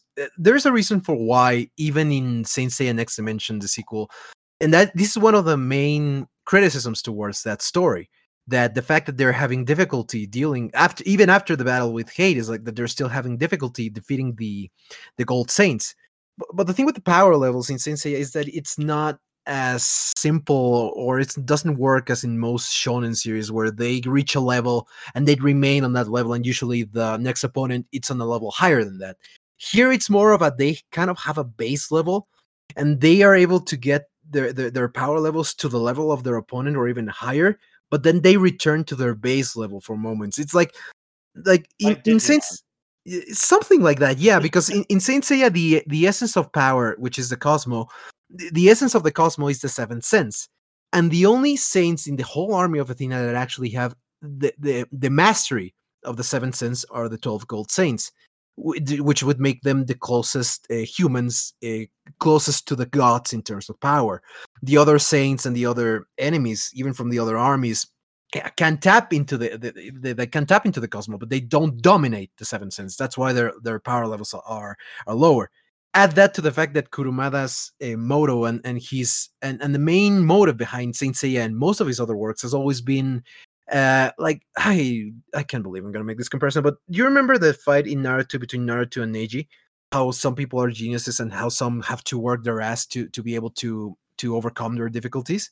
Yeah. Like Kurumada's characters have always been like that. It's not a matter of being more powerful than your opponent. It's a matter of working your ass off and facing adversity and always standing up even at the face of adversity in order to be able to achieve those goals, or in order to be able to defeat the enemies. That's why the Bronze Saints in a way are still capped at they're more powerful than normal Bronze Saints, but they've never been able to fully master the seven senses even up until now. So it's not a justification. It's just the explanation as to how it works in universe. And in this case, with the fight with Death Mask, Shiryu was only momentarily able to reach to elevate his Cosmo higher than Death Mask for just a moment. But it's that moment that allowed him to win. And they were in more or less somewhat similar conditions, because Shiryu was able to burn his Cosmo and Death Mask was crippled by not being able to wear his cloth. I get what you mean, definitely. It's just that I suppose that I've come to see it, like understand why that is. But yeah, I totally get what you mean by not by saying it doesn't really feel that earned, because like it would make sense for them to all be dead if the Gold Saints were just that powerful, or you would expect them to like have reached that level and stay in that level. Well, I think it's more like in a narrative sense that we're now about halfway through the temples. I think isn't Leo the halfway point? I'm trying to think. I'm trying to do the math on that. Almost, No. almost. Is Leo If- 5? Yeah, Leo's the fifth house. Okay, so we're almost halfway through. But still, we've fought a few of the Gold Saints now. There's been various forms of quote winning against the Gold Saints. Like we said with Aldebaran, all they had to do was, chip off his horn, and the others, all they had to do was combine their powers and learn the value of teamwork. The Gemini one was just weird altogether. But like I feel like they need like I don't know how to word it properly. It felt like this was the opportunity, because especially I think it's because Deathmax is such an irredeemable character, and we kind of knew he was probably going to be the one to die, because most of the Gold Saints just kind of get left off the hook most of the time because they were so popular and everybody loved them. So we knew that he was probably going to be one of the ones to die, and it didn't feel, I don't know. I don't know how to word how I feel. It didn't feel earned is the only way I know how to put it. Like I get what you're saying about all of that, but like I don't understand why that flash of his Cosmo couldn't have happened while Deathmask had the armor on, and that been the finishing blow. But the whole like armor betraying him type of thing, it made it feel like they were that. I guess it was just like a really like glaring instance of plot armor because it even more so than normal, because they're nerfing a villain so that your character can be able to defeat them. It's not even like the character magically finding a new ability or like becoming super powerful out of nowhere or whatever. It's literally they nerfed the villain he was fighting against. It just felt weird. I get it. Um, I don't see it as nerfing Death Mask. I see it more because they did nerf him, but I always saw it more as putting them on more equal footing than nerfing the villain necessarily. But yeah, that did happen. I see it more. I saw this action more as him getting his comeuppance for all the evil he's like. He's had all he's done all these horrible things, and it's like enough is enough. Here's your comeuppance. You're weakened, and now Shiryu is as most powerful, and this is your comeuppance. Congratulations, you're now in hell. So I guess we can, if you want to read it that way. I mean, that seems a little bit more plausible. But like I said, like I said, it's just a hard thing. It's a hard thing to like to pinpoint. To be honest, with what they were trying to do, because like I guess it's just like it's such a complicated matter altogether. So why don't we move on to episode 51? But any last thoughts, Conrad or Furry? Other than me reminding Benhas to, because I think it was Benhas that said he had something to say about the filler, because they were trying to, this is the episode where they were trying to justify, it's like, it's a good thing Seiya went and got that water for you, even though that did nothing. I just wanted to remind Benhas about that, to be honest with you, before we move on to 51. All right, you have the floor, Benhas, about filler stuff. All right, yeah. Okay, I'll say this. At least Toei did take the opportunity to try and justify one of their fucking fillers with with what actually happened, with that actually happened in main story. But I don't want to sound an asshole, because it might sound that way. By the way, going on forward, because I have a lot of criticisms for the anime nowadays that I've read the manga. But I have to remind, I have to say this. Saint Seiya is still my favorite anime of all time. It's still probably my favorite series of all time, and I still love the anime to death. Without the anime, like the series probably would not be where it is. It's just baffling to see some of the things that Toei decide to change without any rhyme, logic, or reason. I'll say this is like that filler was pretty boring, and like it's just so stupid that they try to justify like, well, this is one of the reasons like that you were able to gain your sight back. It finally paid off. Woohoo! It was delayed by a week, but I'm so glad. Yeah. I was gonna say concerning him paying. You know what? I just like Conrad Frey. I just lost my fucking position right now, and you. So sorry. No. I should not be looking at like 50 different things at the same time, even though I can do it. That's just I shouldn't be doing that as well. I didn't have that much. I didn't have that much notes because like I thought it was a solid episode. These next two episodes I wrote down are just phenomenal episodes, regardless of episode 49 being this really spotty dub. It was a great episode and it had a great fight, and I was really having a lot of fun with it. I just wish it was that. I just kind of wish it was more of the Netflix dub. But other than that, like I was really enjoying it. I really had a lot of fun with this episode, and like the next episode too is actually really good. As a matter of fact, these next 3 episodes are really good.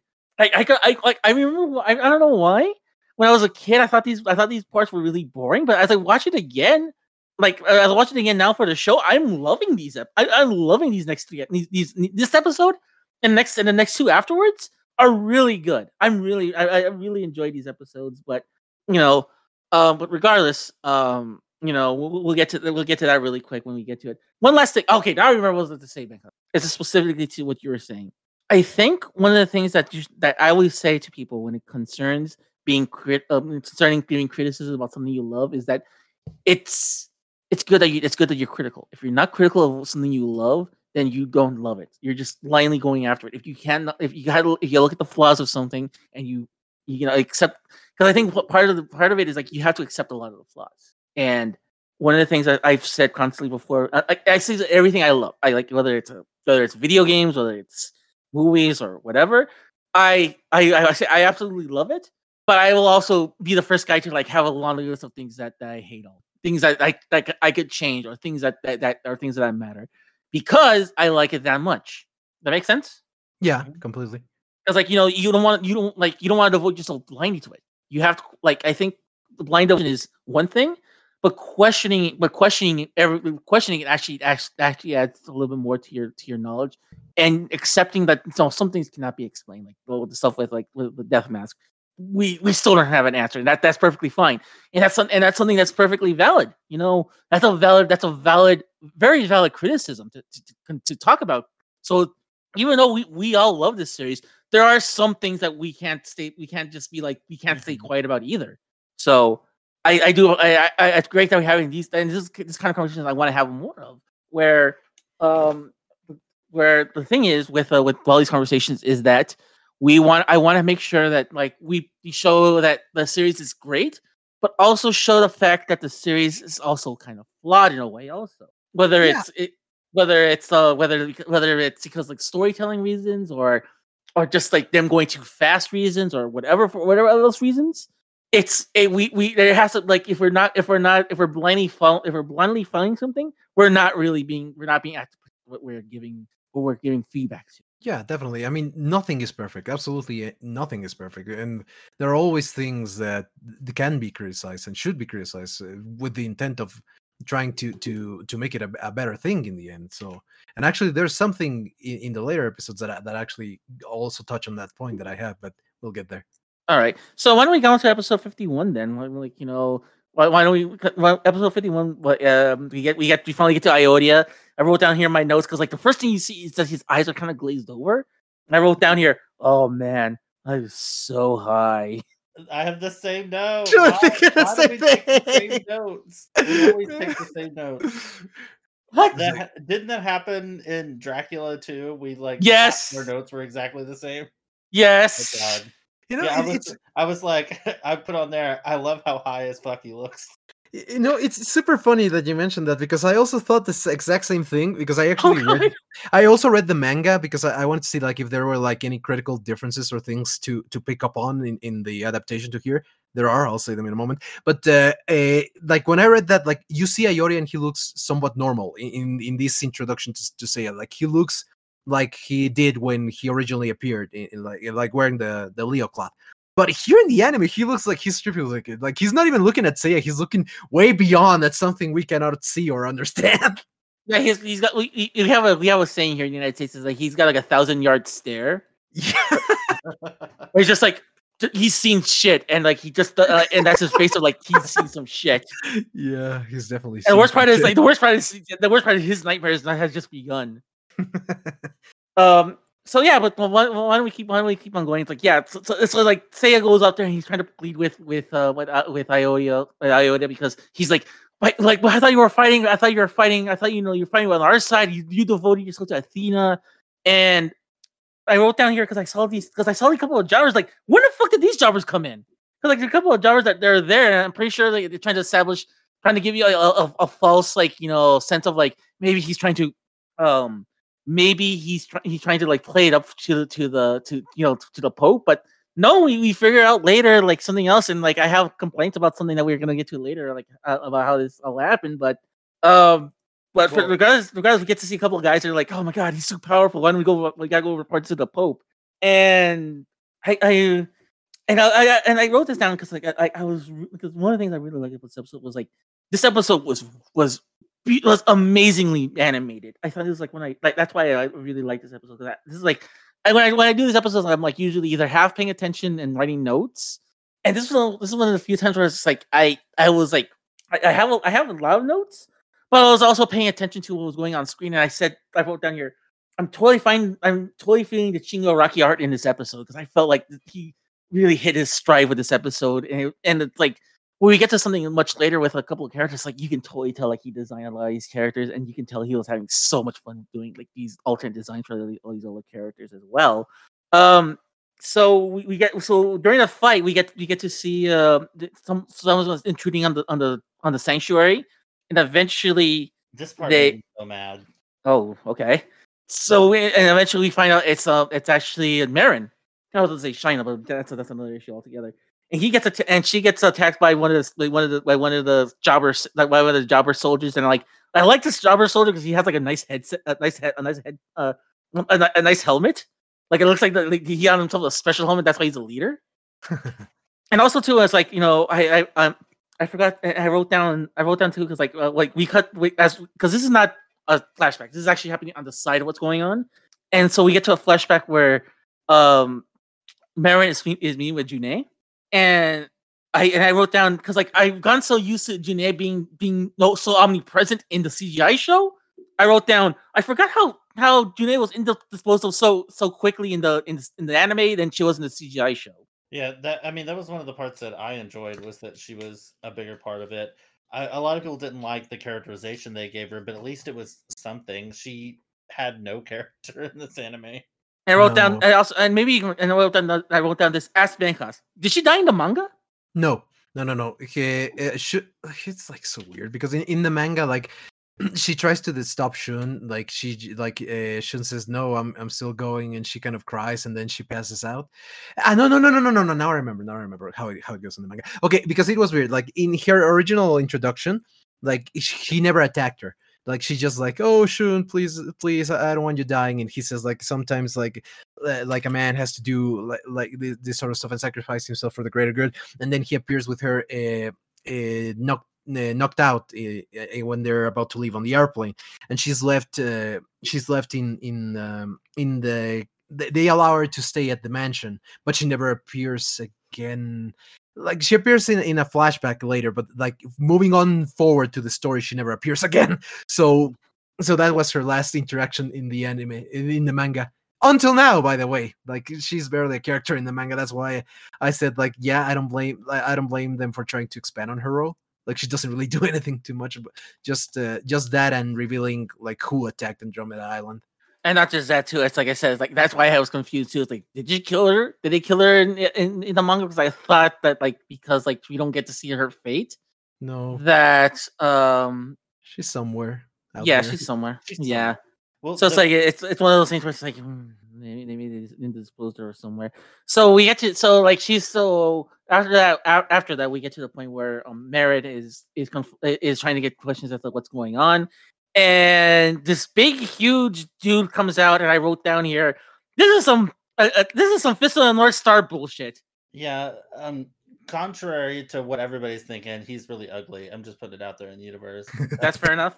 Not every large man is my type. No, and I also wrote down there. I also wrote down here when they introduced him. Who? The thing that makes me mad is so from the very first episode of this anime, they've established that having muscles and being big does not equate to being strong within the sense of the show, and that your Cosmo is what's important. Marin is a Silver Knight. This guy couldn't even become a Bronze Saint. Why is this guy giving her so much trouble? Yes, he's a big man and he's got muscles and shit, but like she should be able to use her Cosmo and her speed and her attacks and everything that she's a formidable fighter. We've seen it before. Why is this nobody giving her so much trouble? It made me so mad because like they established literally from the first episode when Seiya was fighting against Cassius that your muscles have nothing to do with how powerful of a knight you are. And why is this guy able to like literally almost kill her? She's fought against all people way more powerful than him. It really pissed me off. This entire middle section of this episode where it's dealing with Marin, because Marin has been established to be number one, she's Silver Saint, which I believe we know that at this point. We didn't at the beginning, but we know it now that she, technically is Silver Saint. So she's a Silver Saint, and she's presumably one of the stronger Silver Saints because she's one of the only ones that's still alive at this point. But this guy, they established that this guy couldn't even become a Bronze Saint. So why I don't know. I was very angry at this whole subplot point here. I actually want to add to that because I feel the exact same way. I fucking hate this filler so much. I had forgotten just how bad it was until I rewatched it. I was like, oh god, this is so bad. Like this is prime. This is prime. When I say this is Toei not understanding the series, this is the prime example of what I mean by that. Like not understanding how the universe works, not understanding how the characters are, not understanding like they just did this filler for the sake of, I don't know. I really don't know, pacing. They could have done so much better things, and I feel even more angry that the fact that this is one of the few episodes that's actually animated by Araki and directed by him. And Oh, you can totally tell. You can totally tell. Yeah, and they wasted that resource on this.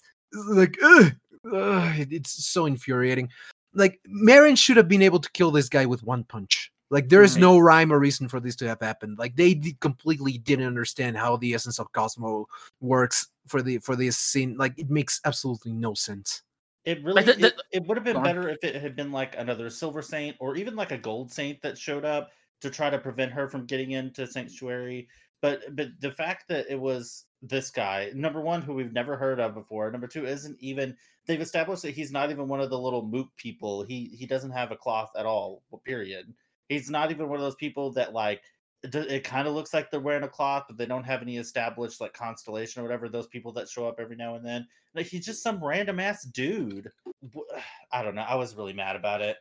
The entire time I was just furious. Like, every time it cut back to this storyline, I was just nope, not feeling it. I can't believe I think this scene, these scenes would have benefited better if she wasn't even, if Marin wasn't even part of it. This would have looked better if the jobber bronze saints or even the steel saints, we could have been a lot better. As a matter of fact, I think in as I'm saying this out loud, I think the silver saints would have, the steel saints would have been a lot better for this. And I could explain where the steel saints were, and also I could also establish, like, they're not, there's just some things that they're not really capable of fighting just yet. Well, we know where the steel saints are. They're still in line at Starbucks for Sayori's complicated ass order. Oh my God. That was a really old callback. Like, that was. Yep.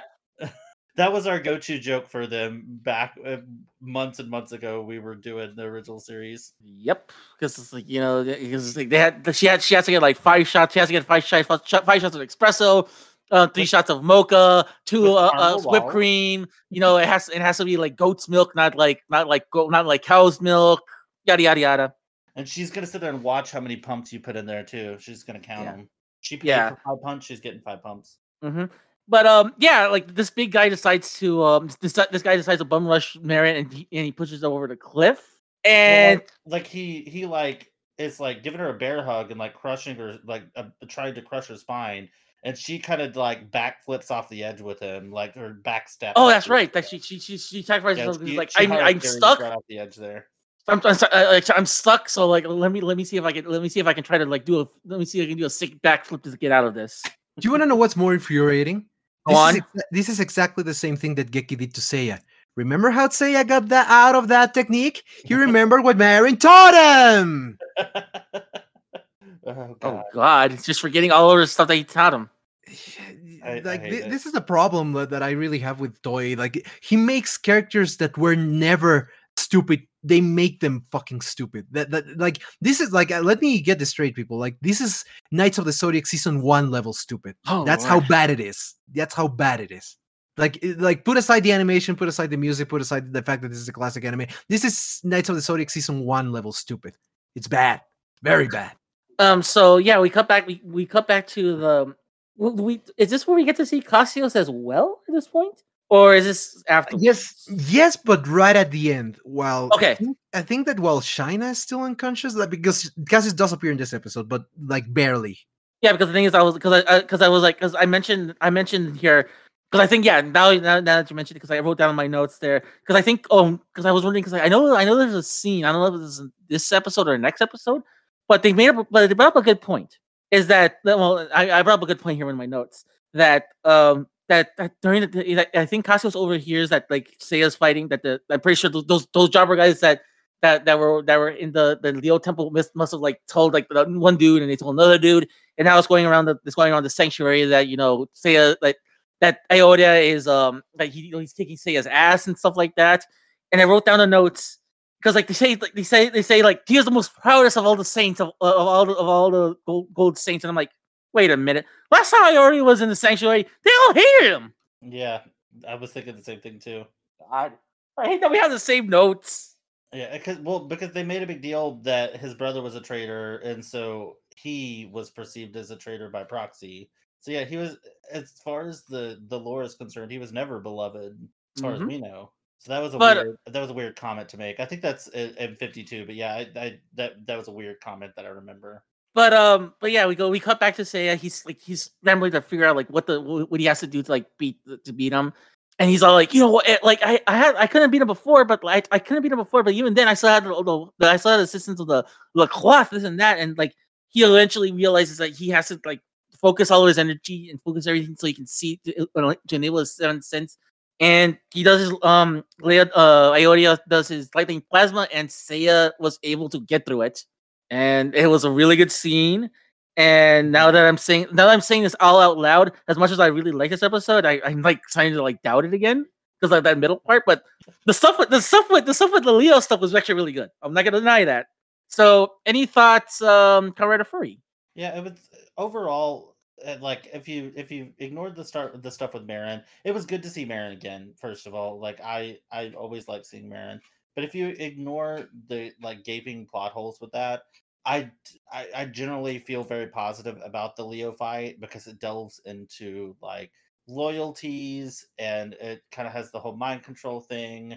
And of course, Cassius is back, who is one of my favorite characters in the franchise. So it was good enough if you ignore that middle part. Bankas, your thoughts on episode 51? Basically, I feel the same way. Like the episode itself is very good. It's just that stupid filler that's so fucking bad almost ruins it. Well, no. Let me get my thoughts straight. It doesn't almost ruin it. It doesn't take away from the awesomeness that is the fight between Seiya and Ioria. And the ending of the episode is magnificent. It's just a shame that fucking filler is in there. Like that's the worst part of the episode easily, and that's probably one of the worst things Toei did. But taking that off and just ignoring that, it's a great episode. I really like the dynamic between evil Ioria and Seiya realizing that that he's being evil and the fact that he has to fend for himself and basically fight for his life. Ioria still having somewhat of a, because we see this in the next episode, but we still see like Seiya's determination shine on through. That's what I really like. Yeah, and it's one. I was just gonna say, now that I'm thinking about it, because one of the things that we praised the CGI show for, and that's not a legally binding phrase, so don't use that against me in the future. But one of the things that we praised the CGI show for was they introduced Aphrodite much earlier. Partially, I'm sure, because they knew they weren't going to get to the Aphrodite fight in season 2, and they'd already made the character model. Why not go ahead and use them for part of it? But would that not have been a much better thing for this series to do, to have Aphrodite be the one waiting there to stop her? Because Aphrodite is also very loyal to Saga. Yes, but that wouldn't have been possible because Aphrodite hadn't been created yet. Like at that point, I don't remember it at what point in this. No, wait, never mind. No. I'm thinking like my timelines are across. He had already been created. You're right. Already mentioned in the manga because of the the whole Andromeda Island thing. Yeah, at this point it had already been mentioned. But if I remember correctly, though, wasn't what didn't they actually want to put? Didn't they put in Did they put in Milo instead, or was that like a red herring that they put in? No. They did Milo first because they decided to once again like show like a path.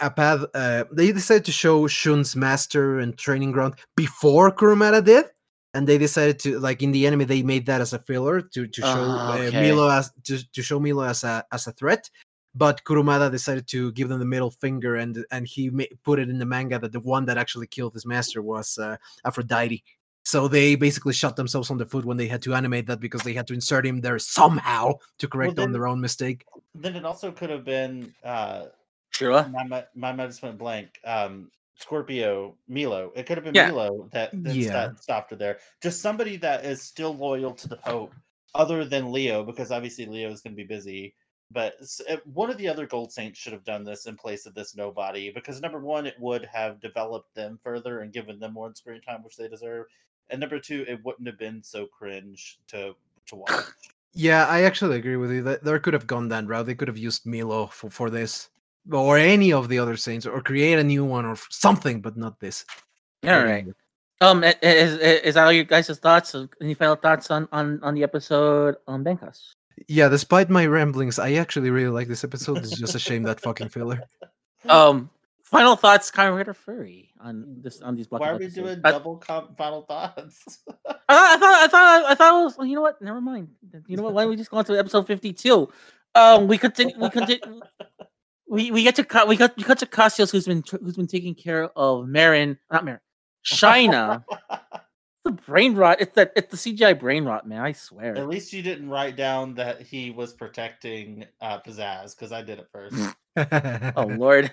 So I wrote down here. I do like that the anime does a greater job with trying to make Cassius have a little bit of sympathy during these sessions, because because if there's one thing that the CGI show tried to like rush out the door with, is that they try to give us that sense of sympathy. But here, one of the things I really love is that, you know, he's overhearing stuff and he's all like, he still has that anger, but he's also like kind of conflicted as well. I do really appreciate that they find a way to, like, he's kind of in two positions of, like, on one hand he still has a lot of anger and a lot of resentment towards Seiya, but on the other he also is like slowly trying to be like, you know, he's also like piecing together. It's like maybe Seiya is the one, and also maybe Shina maybe saw something that he doesn't understand, and that maybe that's why he's protecting him. So it's like slowly as he's going around, he's hearing these things about Seiya and stuff like that. And we cut to a flashback to like him of Ioria bringing back Shina back to Sanctuary to Cassius, and she's been taking care of him ever since she got injured. And we get to the point where it gets to the point where they Shanna wakes up and she's questioning what's going on. And at first Cassius, and this is such a brilliant thing that they did. It's something I really love. At first he was hesitant. You can tell, like, he was really hesitant about telling Shina what was going on, and it's that's like one of a really great scene. There was also another scene where like, oh my god, really? Where he's like, he says what's going on, and Shina just flips out because like she realizes that Seiya's in grave danger, and she begins to go at her weak instinct to go back to the Leo Temple.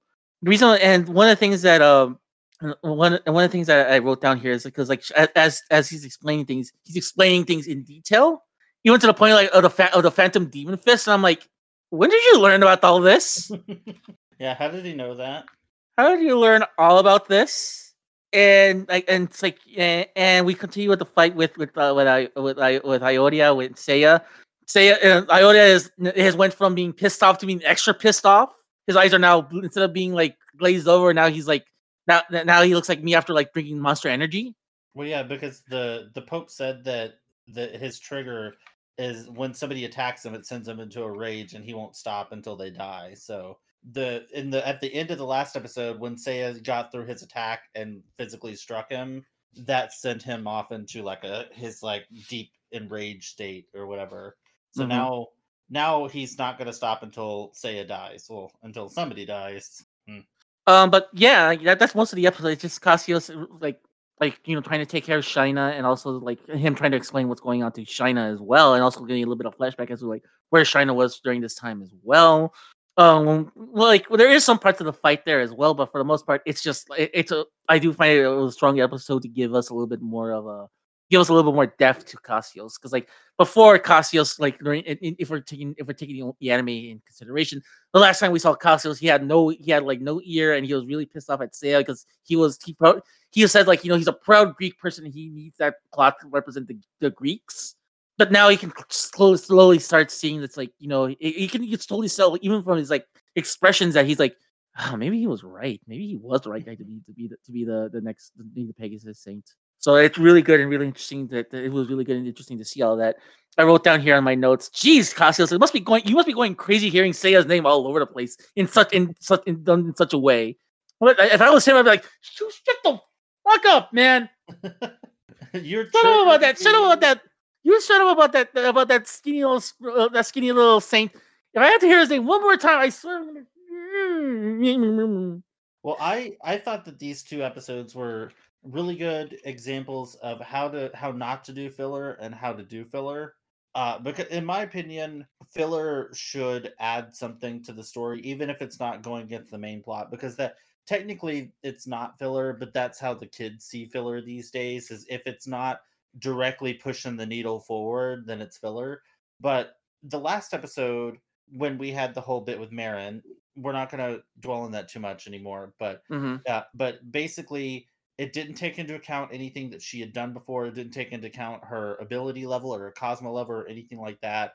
It really was like just a inconsequential thing that happened in the long run. Yeah, it kind of bled over to this episode where like she was able to help boost his Cosmo by like because she's like ethereal now, because she may or may not be dead. She's not dead, but she may or may not be dead. But on the flip side, we have all of this stuff with Cassius, which will eventually bleed back into the main plot.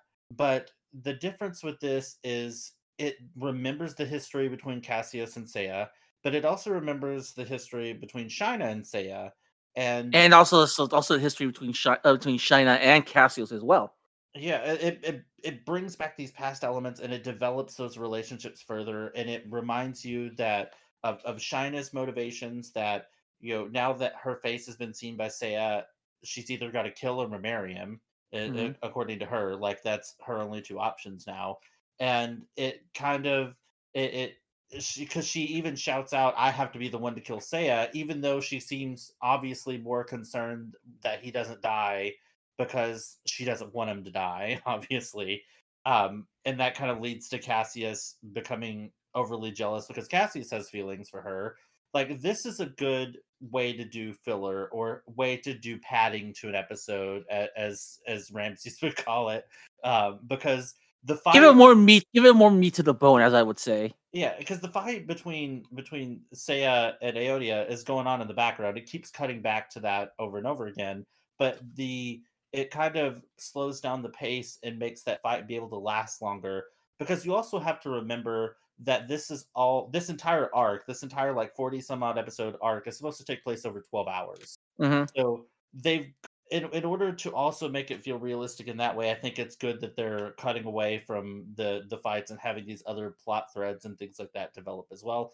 But this was the much better approach to doing it, because it felt earned. It felt like these characters deserved to have this, like this story time in the spotlight, and it felt like it was utilized properly. Like, I'm always for having Marin on my TV screen more, but she was incredibly disrespected in that episode. Like that I didn't even remember that happened, to be honest with you. I guess I just blocked it out of my mind, because I was like, who is this like weirdly large, creepy looking dude, and what is going on? Like, I just point blank period didn't remember this. And I've rewatched this arc recently too. Like, when it was on Netflix, I rewatched this arc, so it's weird that I still didn't remember this. But by the way, I forgot to say this earlier, but I need to before we close this topic off forever. Like, it doesn't help that in the Mexican dub, I don't know why, but the way that they dubbed Marin for that, but like, her voice actress it's really good in the original anime. But for some fucking reason, in that fight, she kept instead of making pain noises, she kept making like moaning noises. That it sounded like they were instead of engaging in a fight, that they were wrestling, if you know what I mean. Yeah, they're making the two back. They're making the beast of two backs. It sounds super awkward, because if you actually close your eyes and you only listen at the sounds, it sounds like a porno. It was like, what the fuck? Maybe that's why did they dub it like this? Yeah, it doesn't help that the other guy looks like a sex offender. So it's like, oh my god. Any thoughts on this episode, Bankas? Okay, sorry about that. I just had to get it out of my chest. No, okay. You're good. You're good. Actually, I want to expand on what Furry said, because he's absolutely right. This is actually, it's funny. Like, I don't understand why, because this is exactly the opposite of what they did before. This is how you do filler. This is how you actually make a character look good. This is how you make the audience get invested in a character that. Okay, funny thing about Cassius, in the manga, he is not such a nice guy. Like in the anime, it gets implied that he liked to torture his opponents, but like it's just established that he defeated them, right? I don't remember if they actually stated that he killed them. Not only did he kill them in the manga, he actually decapitated them and sadistically tortured them before killing them. Like they actually have a panel where he's shown with one of his victims' heads, like prior to the fight with Seiya.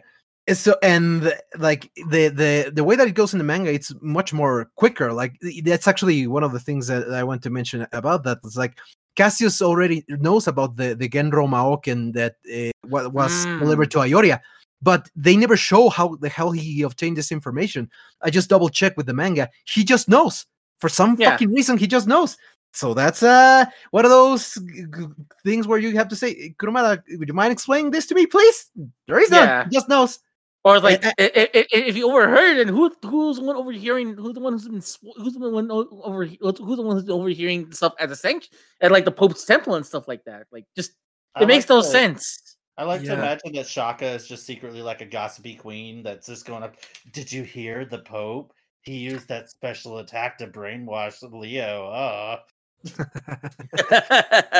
But go on. So yeah, it's one of those things where the anime actually takes time out of its way to try to give an explanation. One that, even if it's a bit far-fetched, at least it's more feasible, right? Like the low-level soldiers heard about this or saw this, and they're gossiping between each other, and Cassius learned that information through them.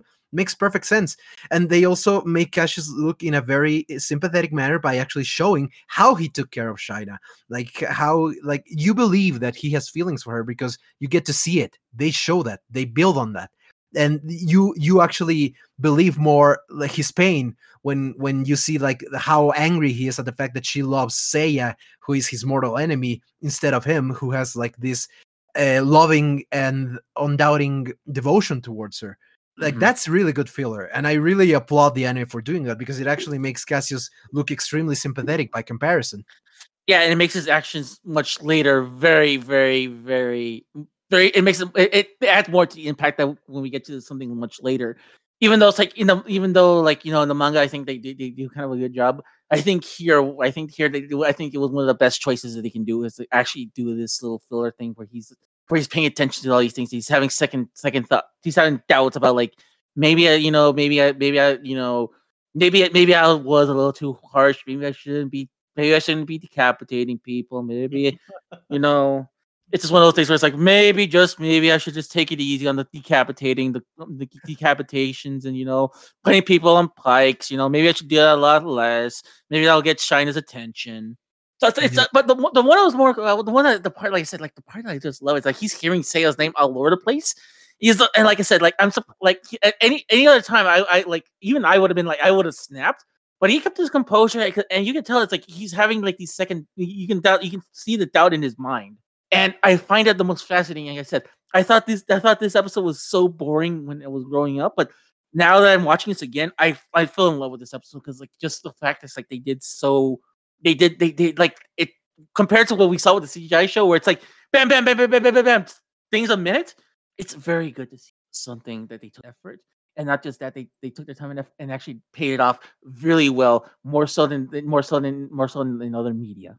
I will say that they actually, I can't tell if it was the exact same shot or if they just animated it really similarly. It was probably the exact same shot though. There was like two different times where like Cassius reached out like he was going to take her mask off in her sleep. And it was giving me real End of Evangelion vibes in a really Oh no! You guys know the scene I'm talking about. We don't have to say it out loud. But it was giving me those vibes. Moving on. It was like, nope. Nope.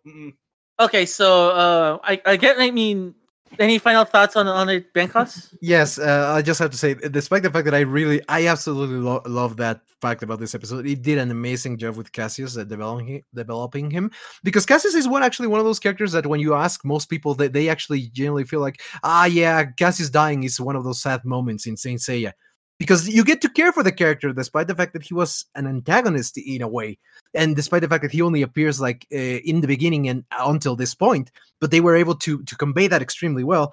But there is one scene that unfortunately, I think it's much better in the manga than it is in the anime, and it is the face of Ioria once he awakens to the evilness of the Genro Maoken. I just posted I'm posting the picture in the Discord so you can look at it and know what I'm talking about. Whoa. That is a pissed off hombre. Yeah, I mean the anime also did a good job at portraying him as becoming evil, but here you would shit your pants if you saw somebody with that face. I wouldn't. I'm that are just like memes. Yeah, feel free to use that at your disposal. But yeah, that's the only thing. I love this episode. Conrad, your final thoughts. Anytime I can see more Cassius, I'm all for it. Even in the CGI show, I like Cassius. I like his design, his character design. It is the archetypal type of character, like the very large, kind of beefhead, not super smart kind of character that I always tend to love in anime. And so, of course, I really liked him a lot. And it was great to see him on screen more. It's sad, no, like this episode makes what happens later, like Benha said, it makes what happens later so much more impactful. And I feel like it's almost even more impactful watching it after you know what's going to happen.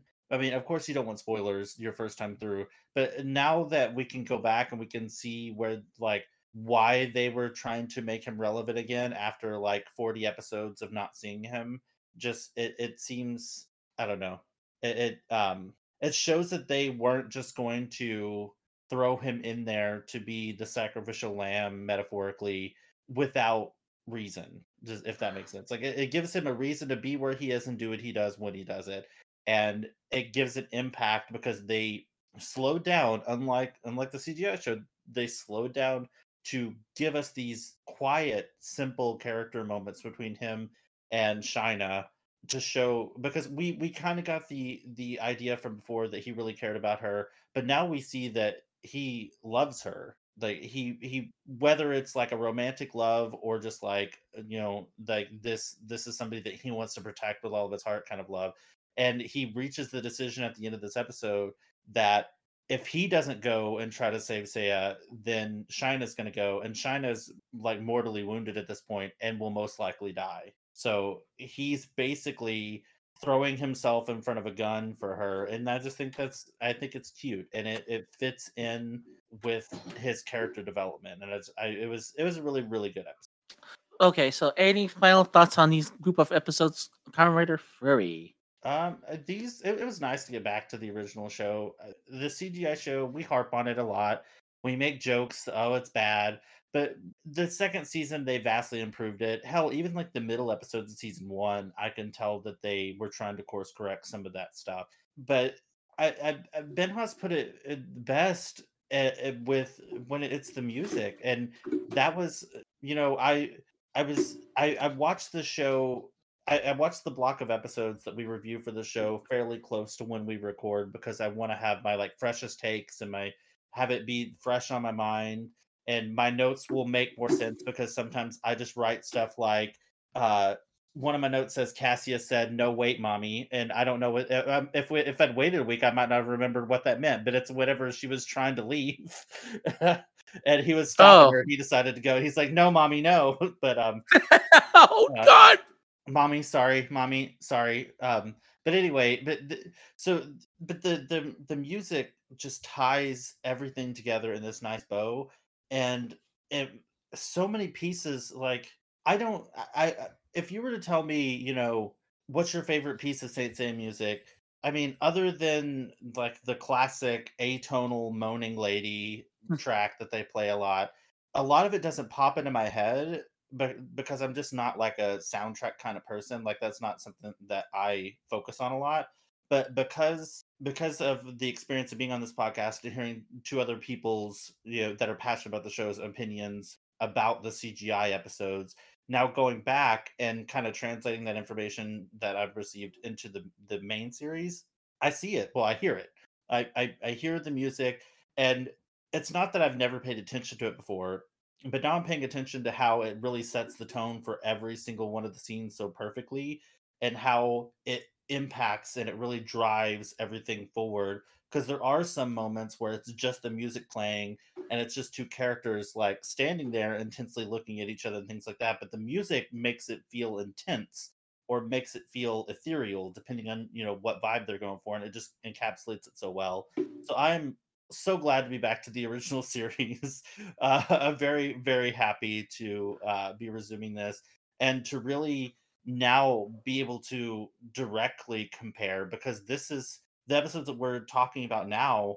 We just recently watched the CGI counterparts, so we can see the direct difference in real time now too. So that was pretty interesting. But these are some of the most iconic episodes of the show. There's some of the episodes that when you ask fans of the show, what they think the big pivotal moments are in the show.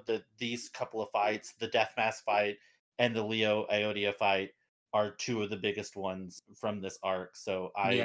I'm super excited that we're finally here. Any final thoughts on these block of episodes, Bencas? But it's weird for me because like I think that in a way I have taken for granted the anime. Like it's always been there for me, and like I have the fortune of saying that I have access to it in many ways. Both like I have access to seeing it anytime that I want, and I've seen it so many times throughout the years that sometimes you kind of like just see it by emotion, and you don't really sit to watch it and to actually feel what you're watching. I think that has happened to me a couple of times, and now actually watching it with the intent of looking at those little details and things to criticize or things to appreciate more now. I'm actually very glad that I'm going on this journey with you guys, because it actually gives me a reason to experience it in a way that I haven't before, with much more attention and with much more focus. And it's great to see, like, to appreciate those things that maybe I didn't value as much before, or to discover things that I didn't had noticed before. For this particular episodes, like I think the fight with Death Mask it might not be the only moment, but it is definitely one of the moments that cemented my love for Shiryu. Like you can see, like if you ask me like why do you love this character, just seeing his development in that fight, seeing the way that he fights, seeing his will, seeing how he gives everything and how he cares for the people he loves. Like that's something that I feel very, very passionate about, and that's why I relate so much to the character. Like he's the type of character that I aspire to be. Like he's an inspiration to me in that regard. And coming to the Ioria fight, like you get to see like that fast paced action, and you get to see both elements. Like you get to see good filler and bad filler done in anime, and I like this for blocks of episodes. Like the fight with Death Mask is amazing, and seeing Seiya and Ioria fight each other in a very deadbot battle with some drama going on in the background of another character that you wouldn't expect it to be there, now coming and taking center stage in that regard. It's amazing. My final thoughts is that just it was like you guys said it best. It's like it's great to be back to watching the old series, going back to going back to some pacing thing, going back to like more sane pacing instead of just insane going at a million miles per hour pacing like we had with the CGI series where it looks like they were racing to the end. It's interesting to see where we are, like with them taking their time. As a matter of fact, they had enough time so they can actually put in 2 fillers, and these 2 fillers went in very different directions. You have one that went to a weird direction, and then another that just went into the kind of direction that we're going to see a lot more going forward with stuff like the Asgard series, where they take their time and actually like develop what's going on a little bit better. And it's something that I really do appreciate about the series, is that we get these you get to see these character moments, and we get to see like these characters that we don't really get much of from from the manga, and we get to see a little bit more in depth. And like I said, weird dubbing aside, I really love these episodes, these block of episodes. Yeah, and it was really refreshing going back to the series. Like I said, we're no disrespect to the CGI show. Again, if there's ever like the most improved Saint Seiya thing, if there's an award for that, it's for that series. It's like it got the most improved award, where it's like you're not quite there yet, but you're doing better. You get a hit, you get a pat on the shoulder. Good job. You got a solid C, or like a 7, or like a grade 7 if you're in Mexico. You're fine. You're doing good. You're not the best, but you're good. But it's good to see, like we got to see both extremes of like how you can do things right, and we got the extreme of like how you do things wrong with the filler arc, with the filler stuff with Marin. But then you get this incredible, like just this incredible sequence with Cassius, and a lot of times he's not really participating. A lot of times he's thinking, or like a lot of times he's very quiet, and it's just him, like you can tell, like through, like he's not saying, there's no internal dialogue, no, like there's the only tell sign you have is just the animation. Even the animation, you can tell like he just like he has this look of like, I don't know if I should tell her or not, or I don't know if I should do this or I should do that. There's doubt. You can see a lot of doubt in his eyes, his actions, and everything else. It's really, really good. It's those subtle things that you don't get when you're watching it as a kid, but now you're watching it as an adult with a more critical eye. You get to see and you get to appreciate so much more. Solid group of episodes. I'm really I can't say that again. We have our complaints again, and some of those complaints is more towards the fact that God damn, why did this ill-gotten site have this weird dub? But that aside, I really enjoyed these episodes. So any last thoughts, gentlemen, on anything you want to discuss before we head out? No, just that these were very solid despite some of its mishaps, and looking forward to the next batch. All right, Furry, any final thoughts or head empty? Go on next topic. Good. Good. All right. Good. Me like good thing. Good job. Good job. What was golf that? Golf clap. Golf clap. Golf clap. That golf is clap. not what that sounded like.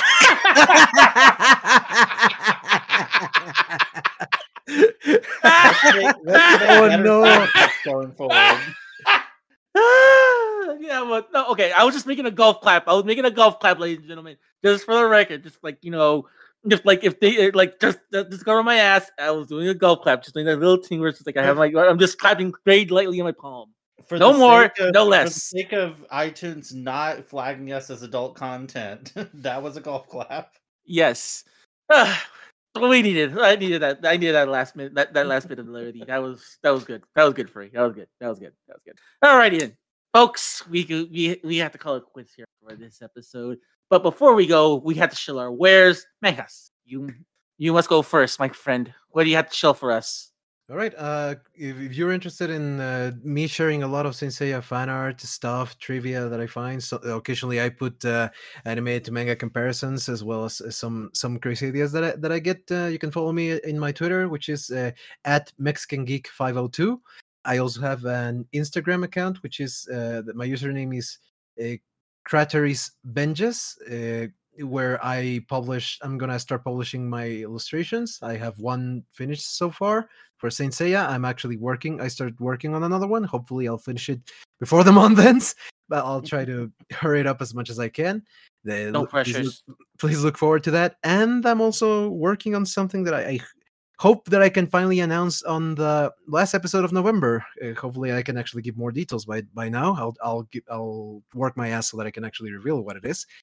But until then, just I'll keep you posted. Thank you. All right. If that pops up beforehand, we'll post it on our Twitter. Come Furry. Okay. Don't say you don't have anything you have to promote. You have stuff to promote. So go at it. Go at it. First of all, I will type. I want you to leave for just a moment, Ramsey. Take your headset off, and I will type in the chat when I'm done spoiling. Because just so everyone knows, Ramsey doesn't want to be spoiled who the next guest on Ancient Anime is, but I would like to formally announce it. Okay, I'm just going to assume that he's not listening. So you can follow Ancient Anime, my podcast, at Ancient Anime on both Twitter and Instagram. Our next episode, which will be next Monday, which is the 14th, I believe. Yes. So next Monday, the 14th, I'm actually having my first celebrity guest. I am having Astrid Aurelia from Dragula Titans, currently airing on Dragula Titans right now. Is going to be joining me to talk about Pokemon, the second movie. I am so freaking pumped. Astrid is a really big deal. She is making. She was very famous on season 4 of Dragula, which is a drag competition, horror themed drag competition. She was really famous on there for having a realistic xenomorph costume in the season that she's on. And now that she's back, she is very much representing the furry community. So that's how we really hit it off. Super personal person. Love her so much. Ramses, you can come back. Who? Okay. But yeah, so that's about Ancient Anime. I'm also going to be doing something coming up soon, but I think that you might want to hear that from Ramses. So I'll just end on follow me on Twitter, or else I'll cry because I'm fragile at Kamen Rider Furry.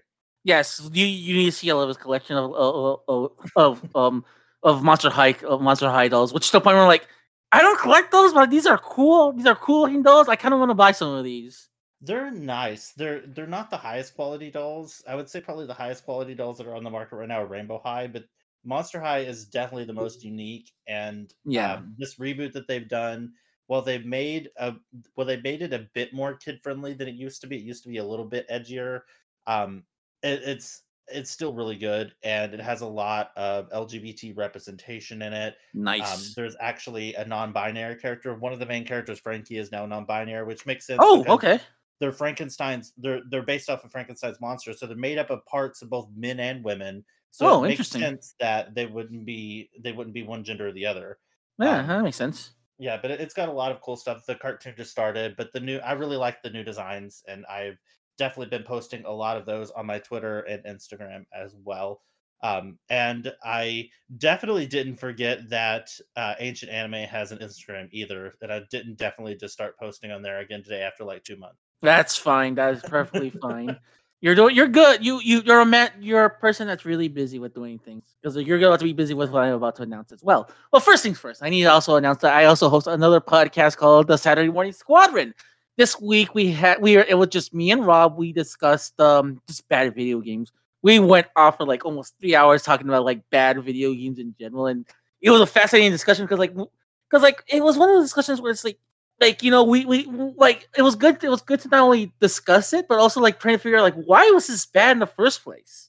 And like as I always said, like there's no companies out there making bad video games unless you're a microcomputer company trying to make something at like the 11th hour. Then you are god damn you should all see videos from like people that are in Europe that can tell you stories about like companies that are trying to hoodwink everybody on games that they had to develop at the 11th hour because reasons.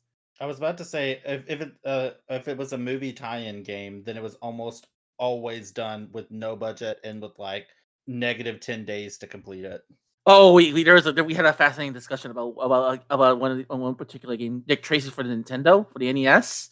Like we dissected the games, like what went wrong here, and we said like, look, there's good ideas here, but they just like because I'm pretty sure they had to make arbitrary like time frames. So like, okay, we need to get this game out just before the movie.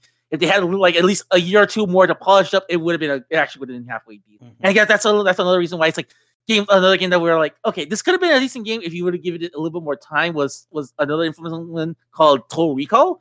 That's a game that's really infamous on the Nintendo, and we're like, this game is there's things in the skeleton that's good, but it didn't jive well. And if it only had like a couple more years if I had only a couple more years, it would have been actually decent, not the best, decent. But yeah, we had a lot of discussions about about those things. Our next episode is going to be just me and Rob again, unless we can find someone we can wrangle up about this. But we are taking a look at Black Panther 2: Wakanda Forever, because that looks really awesome. It's coming out next week, and I cannot wait. I might also have a review for the One Piece film Red because I'm also watching it at the same time. So you might get a double review from me at least. And you can find that at satamsquad.tumblr.com. Again, the address is satamsquad.tumblr.com. That's where we have our archive to all of our episodes and like just more information about how you can like listen to the show as well. Also, I'm here to announce this. And you may have already saw this on Twitter, but we have another podcast coming in 2023. This was something that the idea of it was implemented by our former host that was on the show previously, and it was something that I've been mulling around for like the last 6-7 months now. And because of that, like me and Conrad Furry and a couple other people as well, we've been like back and forth on this.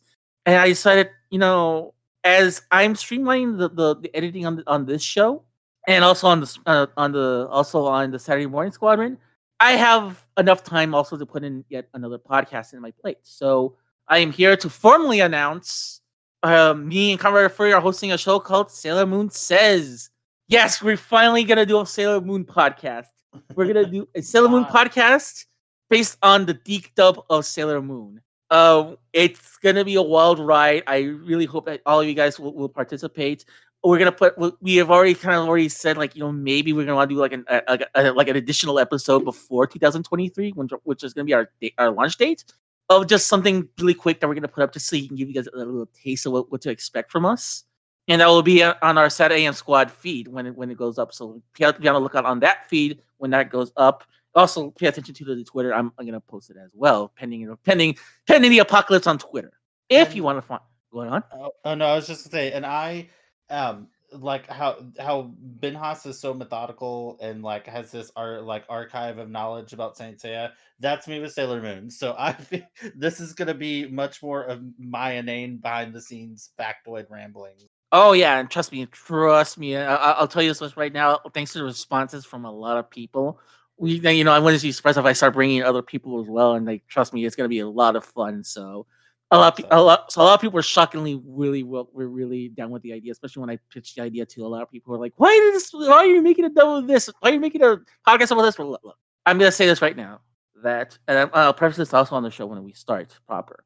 Sailor Moon, as much as I love Saint Seiya, as much as I love talking about the other stuff on the Saturday AM Squad, Sailor Moon, what I like is that it's like those people that grew up on it, that were like 8 to 13-year-olds growing up. They're now adults now, and I was at that age where I was kind of impressionable to that kind of series, and they were pretty girls. But I fell in love with the series in its design, and like I said, I always said that Saint Seiya and Sailor Moon kind of are conjoined at the hip, whether they like it or not. Even though it's they're vastly different, they were made in different times and stuff like that. But it was thanks to my love for Saint Seiya that I got into Sailor Moon. So it's like it's sort of like a complimentary podcast to what we're doing. Like I said, I'm really happy to get Conrad Furry, who's an expert on all of this. It was something like you always hear the joke that take a drink whenever we mention Sailor Moon. And no, I don't blame you either. But it's it's great to finally have a venue where we can discuss all this, and it's great to have Conrad Furry on board with this, and also hey, it's gonna be a great time. It's a silly dub, but the thing is, we want people to join in the silliness because we want to appreciate we can appreciate the series for we can appreciate the actual series for being what it is. It's a great series overall, but we want people to join us. Like I said, we want to extend the Pop-Tart to the fandom that was kind of jaded by that dub, or people that were unknown who had no idea about this dub. We want to give you that Pop-Tart, nice and fresh, and give it to you on a plate and ask you enjoy it with us. If you know what I'm talking about, guys, you're in the right place on my new podcast. You're definitely in the right place. As far as this podcast goes, you can find out more about the podcast at stcosmocast.com. Again, the address at stcosmocast.com. I won't give you that whole spiel that I said before because one, Conrad Furry gave me guff for it, and two, I figured out that the www does apply on it. So the first one I put up when I got the website, the www.stcosmocast.com wasn't working, but then I got it and I'm like, yay. So yeah, if you again, it's at stcosmocast.com, www.cosmocast.com. You can find out more information about the show. You can find out you can see all our social media links. You can listen to the show on the website, and you can find out more about who we are and what we do as well. So, with all that said, gentlemen, thank you so much for listening. I am Ramses for Conrad Furry and for Benkas. I'm here to tell you all that to keep burning that cosmos. I'll see y'all next time. Bye! Bye! Bye-bye!